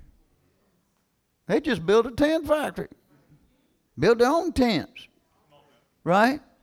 But then he said something. Now at that time, see, as a church, we're at this place, it's one of those seasons where everything's about to change. And he said, we're $25,000 away from that factory being finished. Now, I'm on the front row where Pastor Jonathan's sitting right there. And I got $25,000 in our building account, right? And I go through all these things, why that's my people's money, and they designated that for our building, all that stuff, while God's sitting there saying, give that. And I'm like, ooh.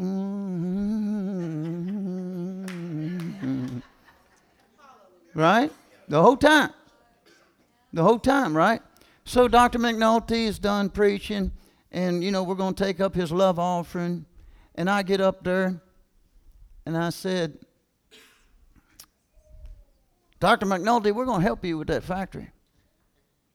Help you. We're going to give you $15,000.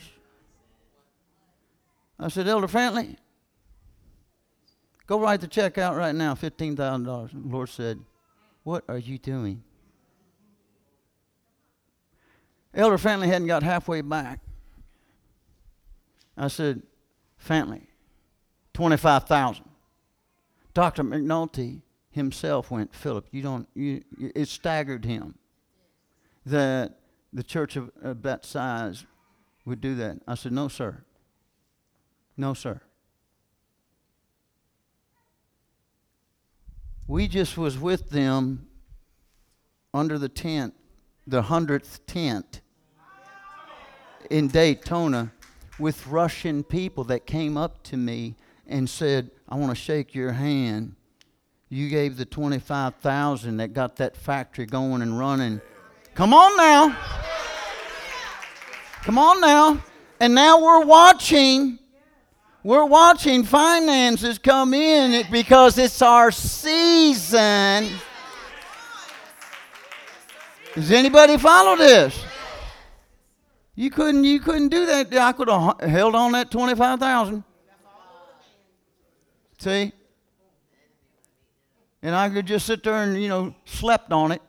Well, we got 25,000 in the bank for phase 2. 25,000 ain't going to touch phase 2. See? You following this? You following this?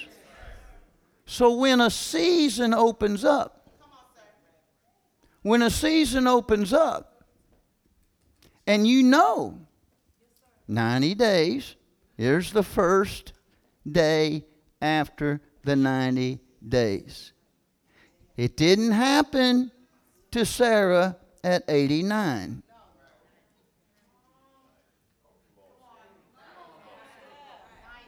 Watch this. At 89, 88, 87, Sarah's living good. She's seen all kinds of manifestation, but that life-changing one was beyond her grasp. But she's about to get a visitation. Come on now.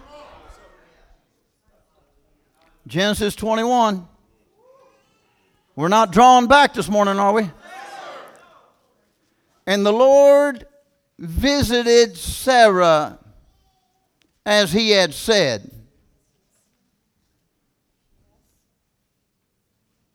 Okay, just let that sink in.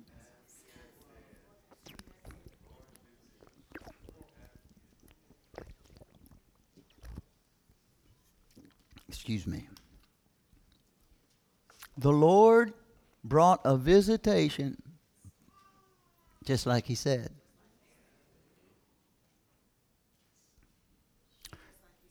Second Chronicles 20:20. You don't have to turn there. Believe in the Lord your God, so shall you be established. Believe his prophets, so shall you prosper. That's a 2020. That's a vision manifestation. Are you saying we have to wait till 2020 before our vision is in manifestation? No, but I'm telling you that by the time 2020 gets here, we're going to be established. Come on now. The vision going to be speaking. Are you following this?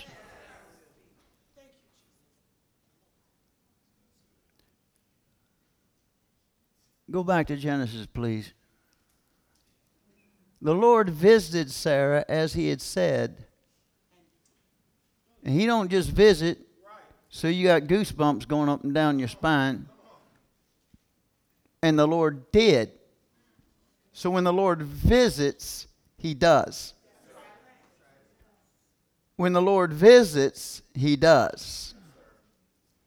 And the Lord visited Sarah as he had said, and the Lord did unto Sarah as he had spoken. Next verse, please. For Sarah conceived and bare Abraham a son in his old age at the set time of which God had spoken to him. Now, Let me take you one more place. Acts chapter 20 and verse 20. The Lord gave this to me this morning when I was praying. Acts 20 and verse 20. I have kept back nothing that was profitable unto you, but have showed you and have taught you publicly. I ain't held nothing back, church, that's profitable unto you. 2020. But have showed you and taught you publicly. So now, I've done my part.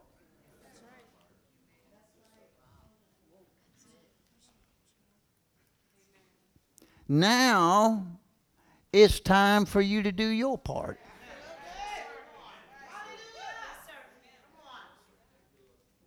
Now, I don't know who it is that you got a big lump in your throat. I ain't talking about a tumor. I'm talking about it's just oh, God. Because He's been drawing on you, telling you this is your moment. Oh, I know you've given big in the past. I know you've done the challenge in the past or whatever. But you've never heard it quite like this. You've never been in this time zone like this. Are you following what I'm getting at? And if you are rich, then you can't think God's taking away. You grab the moment with your seed. You grab this apostolic release the first day after your pastor says 90. That God comes in here and says boom, boom, boom, boom, boom. Already had these 12 things on the 16th day of a 21-day fast. Not knowing that this would be the first day after the 90. Only God. See? So I understand the nervousness that's in the air. I understand the seriousness of the moment. Isn't it something when the preacher preaches the cross of salvation and, you know, we're about to give the altar call and there's that somber moment? Why? God's dealing with hearts. He's dealing with hearts. Well, guess what? Where your treasure is, there will your heart be also. And there's a battle that can be raging on the inside of you as God is drawing you into your miracle elevation, your promotion, whatever that may be. What does the Lord require of you? David said, I ain't giving God nothing that doesn't cost me something. See, we're not looking for conscious money here. We're looking for that stretch that is so beyond that when I'm long gone, see, I don't know if I'll be back this year because my schedule, you know, with what we got going on back there and so on and so forth. But I believe the next time I'll see you, whether it's there or here or up in the air, that there's going to be a major. Look. I'm delivering to you what me and this woman do. I've kept back nothing that was profitable unto you. And I've taught you publicly. You can go back and you can dissect this. You can sit there and try to refute it. But you're going to find it in the Word of God. Now see, you following this? Now, we're going to pray. Right?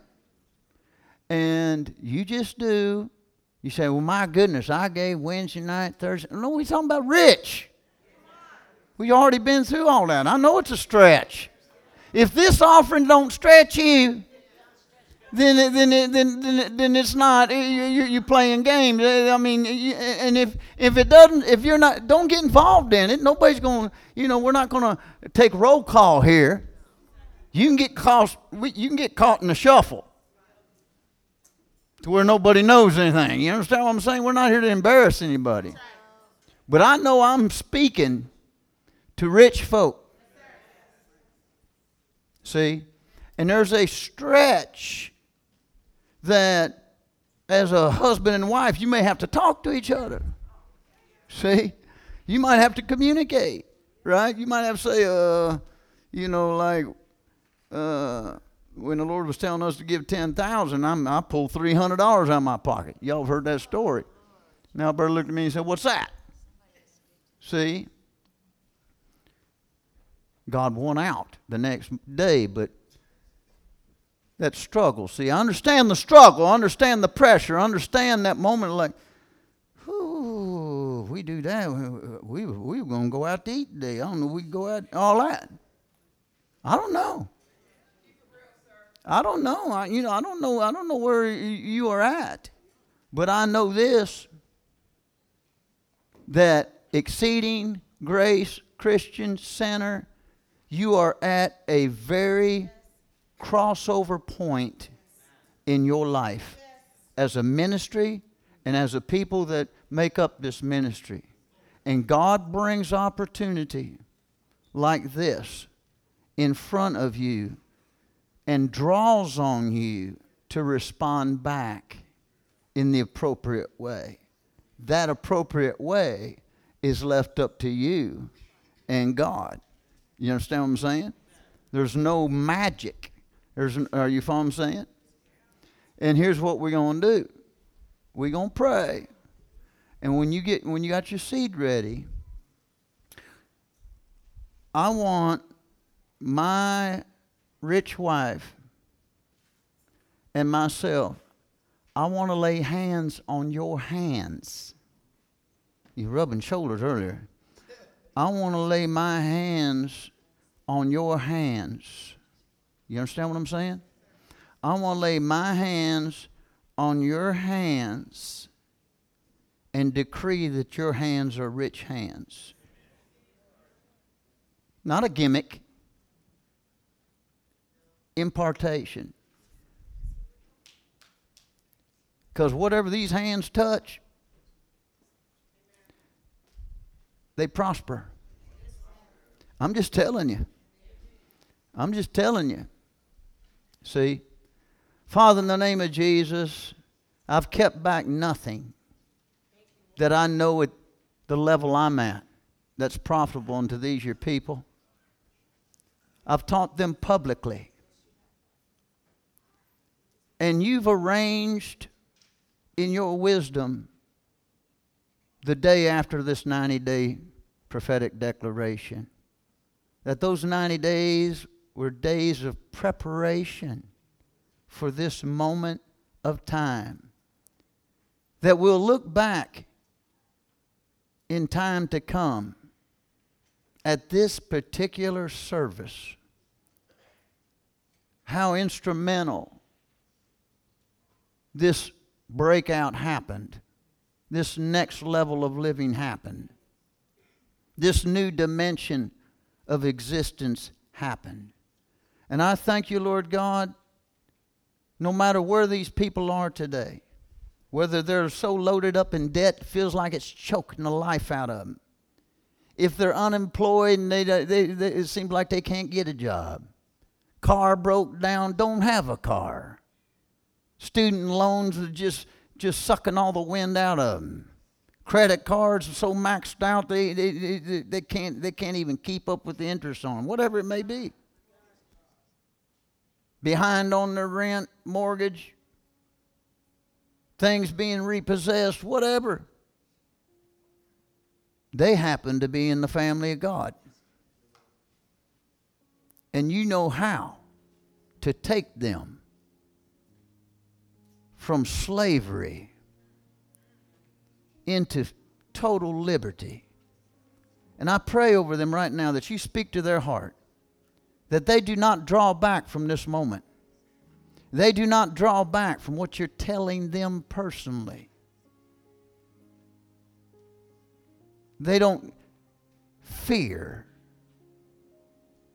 what you're leading them to do. Speak to their heart in a way that they know. Whether they obey it or not, they can't deny that you spoke. In Jesus' mighty name. Now, whatever He tells you to do, prepare it.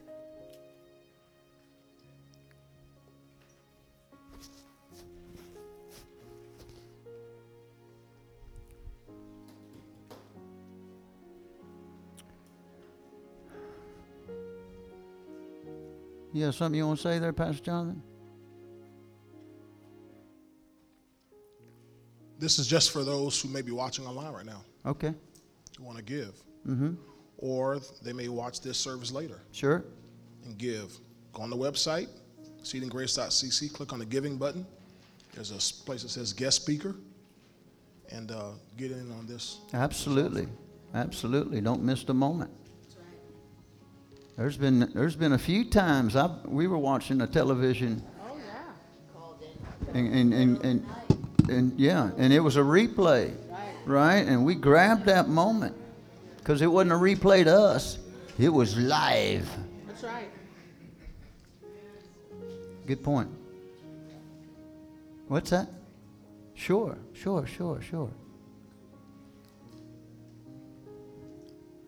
Hallelujah.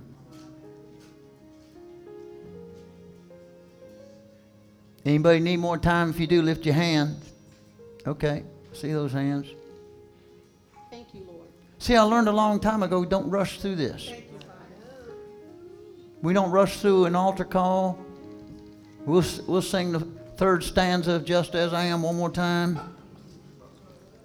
Right? But when it comes to offering time, when people can really be challenged out of that mountain that they've been circling, we want to rush through it because most of the time the preacher's nervous. I ain't nervous. I know how this thing works. I live this way. See?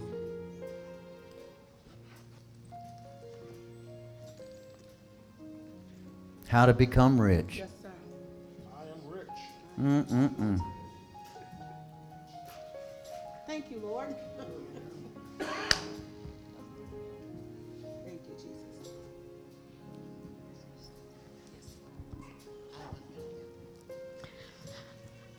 Honey, I was reading this morning. I just opened my Bible.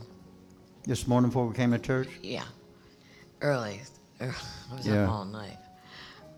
I opened my Bible and it was 2 Chronicles chapter 1. I just started reading. And it was where David asked, Solomon asked God for wisdom.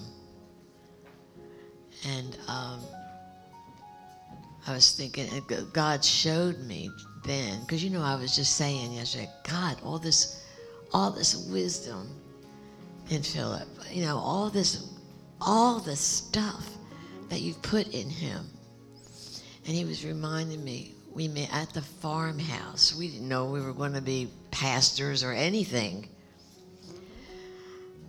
And God reminded me, we made that $100,000 vow for wisdom. And if you read in what he said to Solomon, because you asked me, but he was showing me everything that he's giving us.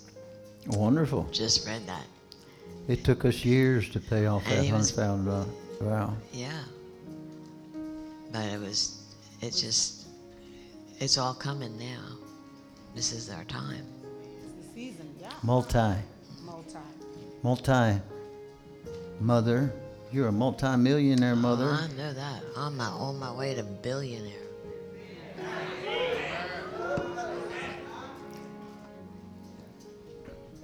Anybody need more time? We got it? Okay. Let's do this to where y'all don't stampede me like a while ago. Let's just bring your offerings and drop them on the altar. Alberta, come here. And pass in front of us. We'll just start with the front row and work our way back. And we're going to lay our hands on your hands. So when you put your offering there, pass in front of us. Let's just go this way, so we're not bumping into each other. All right. Rich hands in Jesus' name. Rich hands in the name of Jesus. Rich hands in Jesus' name. Rich hands in the name of Jesus. These are rich hands. Rich hands in Jesus' name. Glory to God. Rich hands in Jesus' name. That's sharp. Rich hands in Jesus' mighty name. Hallelujah. Rich hands in the name of Jesus. We thank you for it, Lord. Rich hands, rich hands, rich hands. Glory be to God. Rich hands in Jesus' mighty name. These hands prosper. These hands prosper. Rich hands in Jesus' name. Rich hands in the name of Jesus. Rich hands in Jesus' name. I've never done this before. Rich hands in Jesus' name that I can remember.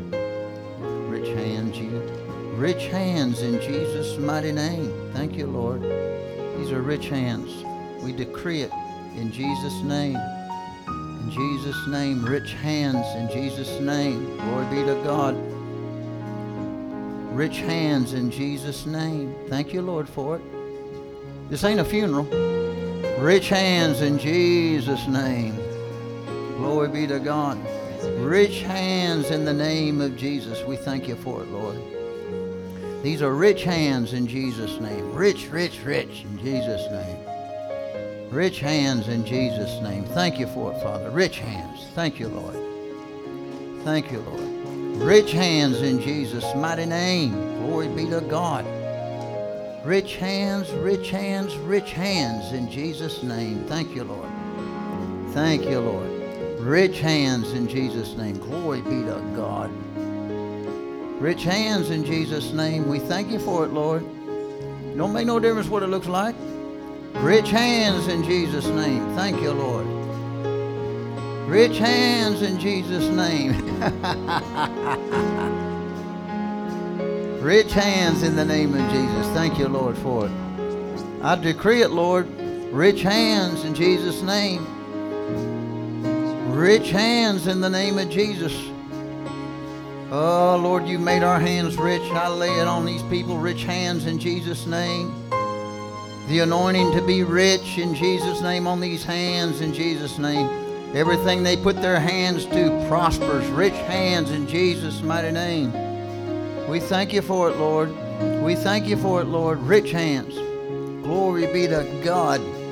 Rich, rich, rich in Jesus' name. Hallelujah. Hallelujah. Rich hands in Jesus' mighty name. In Jesus' mighty name. Rich hands in the name of Jesus. We thank you for it, Lord. We thank you, Jesus. Rich hands, rich hands, rich hands in Jesus' name. Rich hands in the name of Jesus. Hallelujah. Rich hands in Jesus' mighty name. Oh, royalty. Rich hands. Y'all gonna look good rich. Yeah, you are. Rich hands in Jesus' mighty name. Rich hands in the name of Jesus. We thank you for it, Lord. Rich hands in Jesus' mighty name. Rich hands in the name of Jesus. Rich hands in Jesus' mighty name. Thank you, Lord. Rich hands in the name of Jesus. We give you praise. Rich hands, Lord God, in Jesus' name. In Jesus' name, rich hands in the name of Jesus. Thank you for it, Lord. Rich hands in Jesus' name. We give you praise. Rich hands in Jesus' name. Glory, glory, glory. Rich hands in the name of Jesus. Some of y'all getting in the line twice or what? Rich hands in Jesus' name. Seems like this line getting bigger. Rich hands in Jesus' name. Look at you, man. Woo. Rich hands in Jesus' name. You be looking sharp, man. Rich hands in Jesus' mighty name. Hallelujah. Rich hands in the name of Jesus. We thank you for it, Lord. We thank you for it, Lord. Rich hands in Jesus' name. In Jesus' mighty name. Rich hands. Rich hands in Jesus' name. Hallelujah. Rich hands in the name of Jesus. Rich hands. Thank you, Lord. Thank you, Lord. Rich hands in Jesus' mighty name. Glory be to God. Rich hands. Thank you, Lord Jesus. We worship you. Rich hands in Jesus' mighty name. Our Lord. Rich hands in the name of Jesus. Thank you, Father. Rich hands in Jesus' mighty, mighty name. Rich hands in Jesus' name. Glory to God. Rich hands in the name of Jesus. Yep. Rich hands in Jesus' name. Jesus' name. Rich hands in Jesus' mighty name. Rich hands in the name of Jesus. Rich hands in Jesus' mighty name. Thank you for it. Rich hands in Jesus' name. Rich hands in the name of Jesus. Thank you for it. Rich hands in Jesus' mighty name. Rich hands in Jesus' mighty name. Rich hands in Jesus' mighty name. We give you all the glory. Rich hands in Jesus' mighty, mighty name. Hallelujah. Rich hands in Jesus' mighty name. Glory be to God. Rich hands in Jesus' mighty name. Thank you, Lord. Thank you, Lord.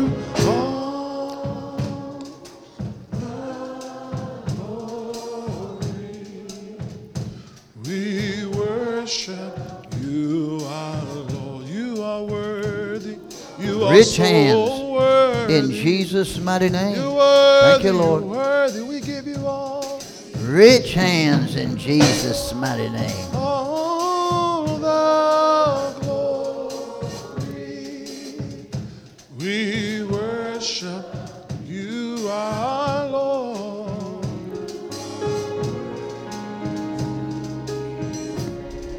Let me explain something.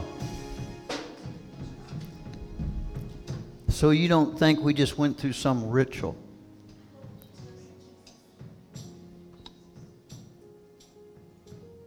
The blessing is passed on many, many times through the hands. Now, God in prayer this morning told me to lay hands on your hands. I'm like, Lord, why not on their head? Because I'm making them rich in the ability to bless.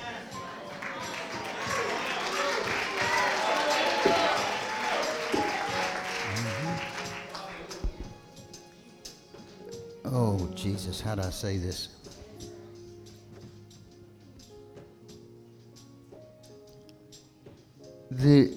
The blessing was so important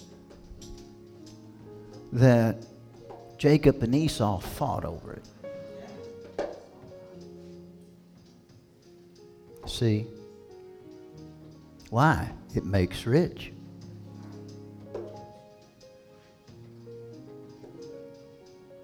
And I've had to come to the realization, this is probably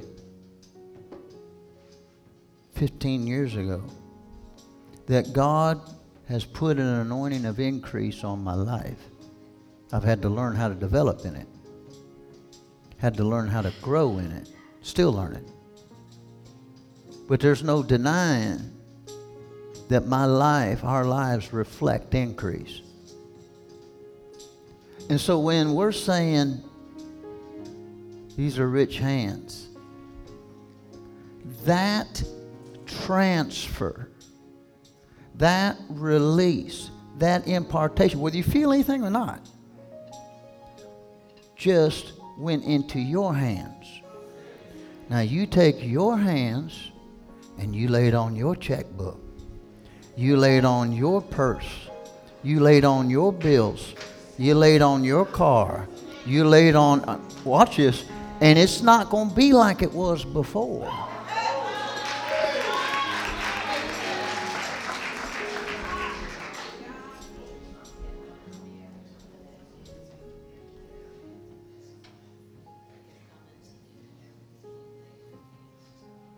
That's right. That's right. That's right. So now you use your hands to bless. See, we've been used to blessing with our mouth. Or we might just say something like this, bless you, brother, whatever. But now there's something been released that you can utilize. And understand you're going to grow in it. You're going to learn it. Right? But there is a blessing in these hands. These hands are blessed. There ain't a callus on them no more. They used to be calloused. Well, I'd sit there and, as a carpenter, as an airplane mechanic, so on and so forth. Now they are like girls' hands. It is soft. These soft hands. Maybe you felt it when I laid my hands on you, how soft they were. That white boy got soft hands, wouldn't he?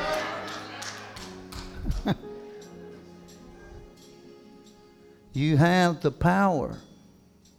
I challenge you, go home, lay your hands on certain stuff. So in the name of Jesus, I release blessing on that in Jesus' name. Just telling you.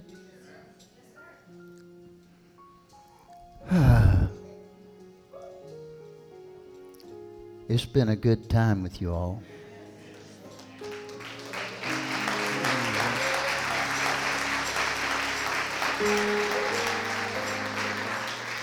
My gang back home, they've been watching, you know, because they ain't never heard this. See, usually I've already preached something there and I bring to other places. But when you guys are where you are, you pull something out, see? And, you know, Pastor Jonathan and Kim going to write a book about it.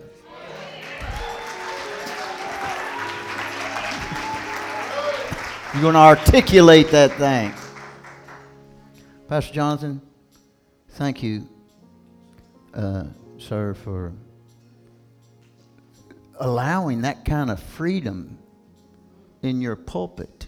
I mean, you know, you really got to take a leap of faith to let somebody speak that kind of stuff right there. You know what I'm saying? Right? But you're going to be the richest pastor here in St. Petersburg.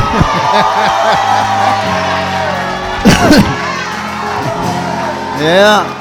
That's that rich preacher over there. Somebody shout, give y'all praise. Praise the Lord. Come on, give God a praise in this place. Hallelujah. Praise you, Lord. Praise you, Lord.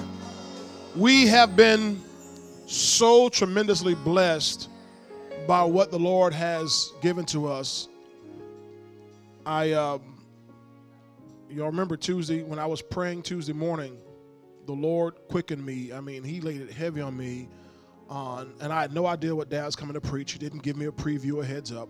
Just how heavy this meeting would be, how important to our lives this meeting would be. And I sent you all out a little blurb. Hey, don't miss this. And we were in prayer Wednesday morning. The Lord spoke to us about the Lord coming to impart to us a spiritual gift so that we could be established. And so God, through this week, is establishing us. And we can't thank the Lord enough for the lives and ministry of Apostle Philip and Mama Alberta. Will you just give them another big hand to let them know?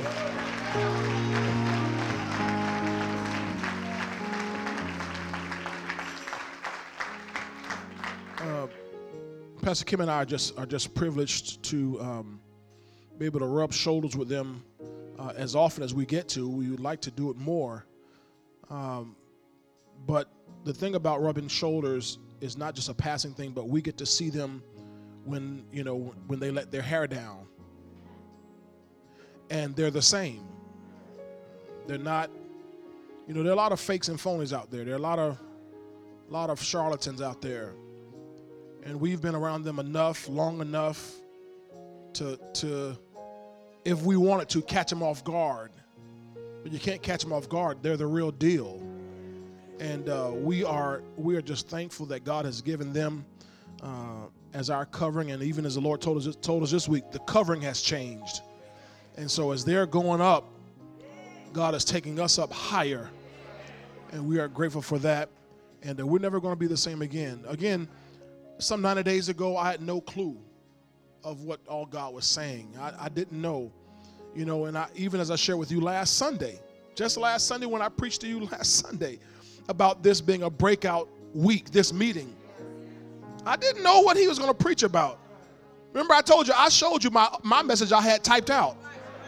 I had a message all typed out, Dad, and I'm getting ready to go get into bed and, and snooze for the night.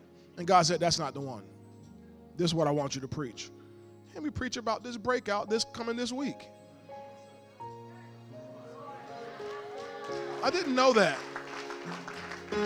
And what he showed us, remember those two scriptures I gave you in the book of Numbers, in the book of Joshua, both said the day after the Passover. That's today. Today is the day after the Passover. In the first one in Numbers, they marched out of Egypt. In the next one, they marched into Canaan. So some of y'all are marching out of Egypt today, and some of us are marching into Canaan today. No more manna, no more slavery, no more manna. We're coming to the promised land. We're going to live off of our abundant harvest that God has for us. Glory to God. Now, do yourself a favor. Go back over these messages. They're online, every one of them. YouTube, SoundCloud, Roku, Apple TV, Facebook, they're all there. However you got to get it, soak it. And praise, strength for Pastor Kim and me as we write it. All right, Lord, why would you tell us that? Okay, Lord, yes, sir, we're willing and obedient. We're going to do it. And or our general asked us to, from the Lord, so that we're going to do it. They know, would you do it? Yeah, do it. Amen. We're going to do it. And but we're all going to live it. Amen. We're all going to live it and enjoy it. Well, we'll come back Wednesday night, ready for more, and God will take us and show us something. I don't know what He has in store for Wednesday night, but I'll be here. You'll be here. And I'm sure it'll be good. Amen. Grab hands about next to you. We're going to be dismissed.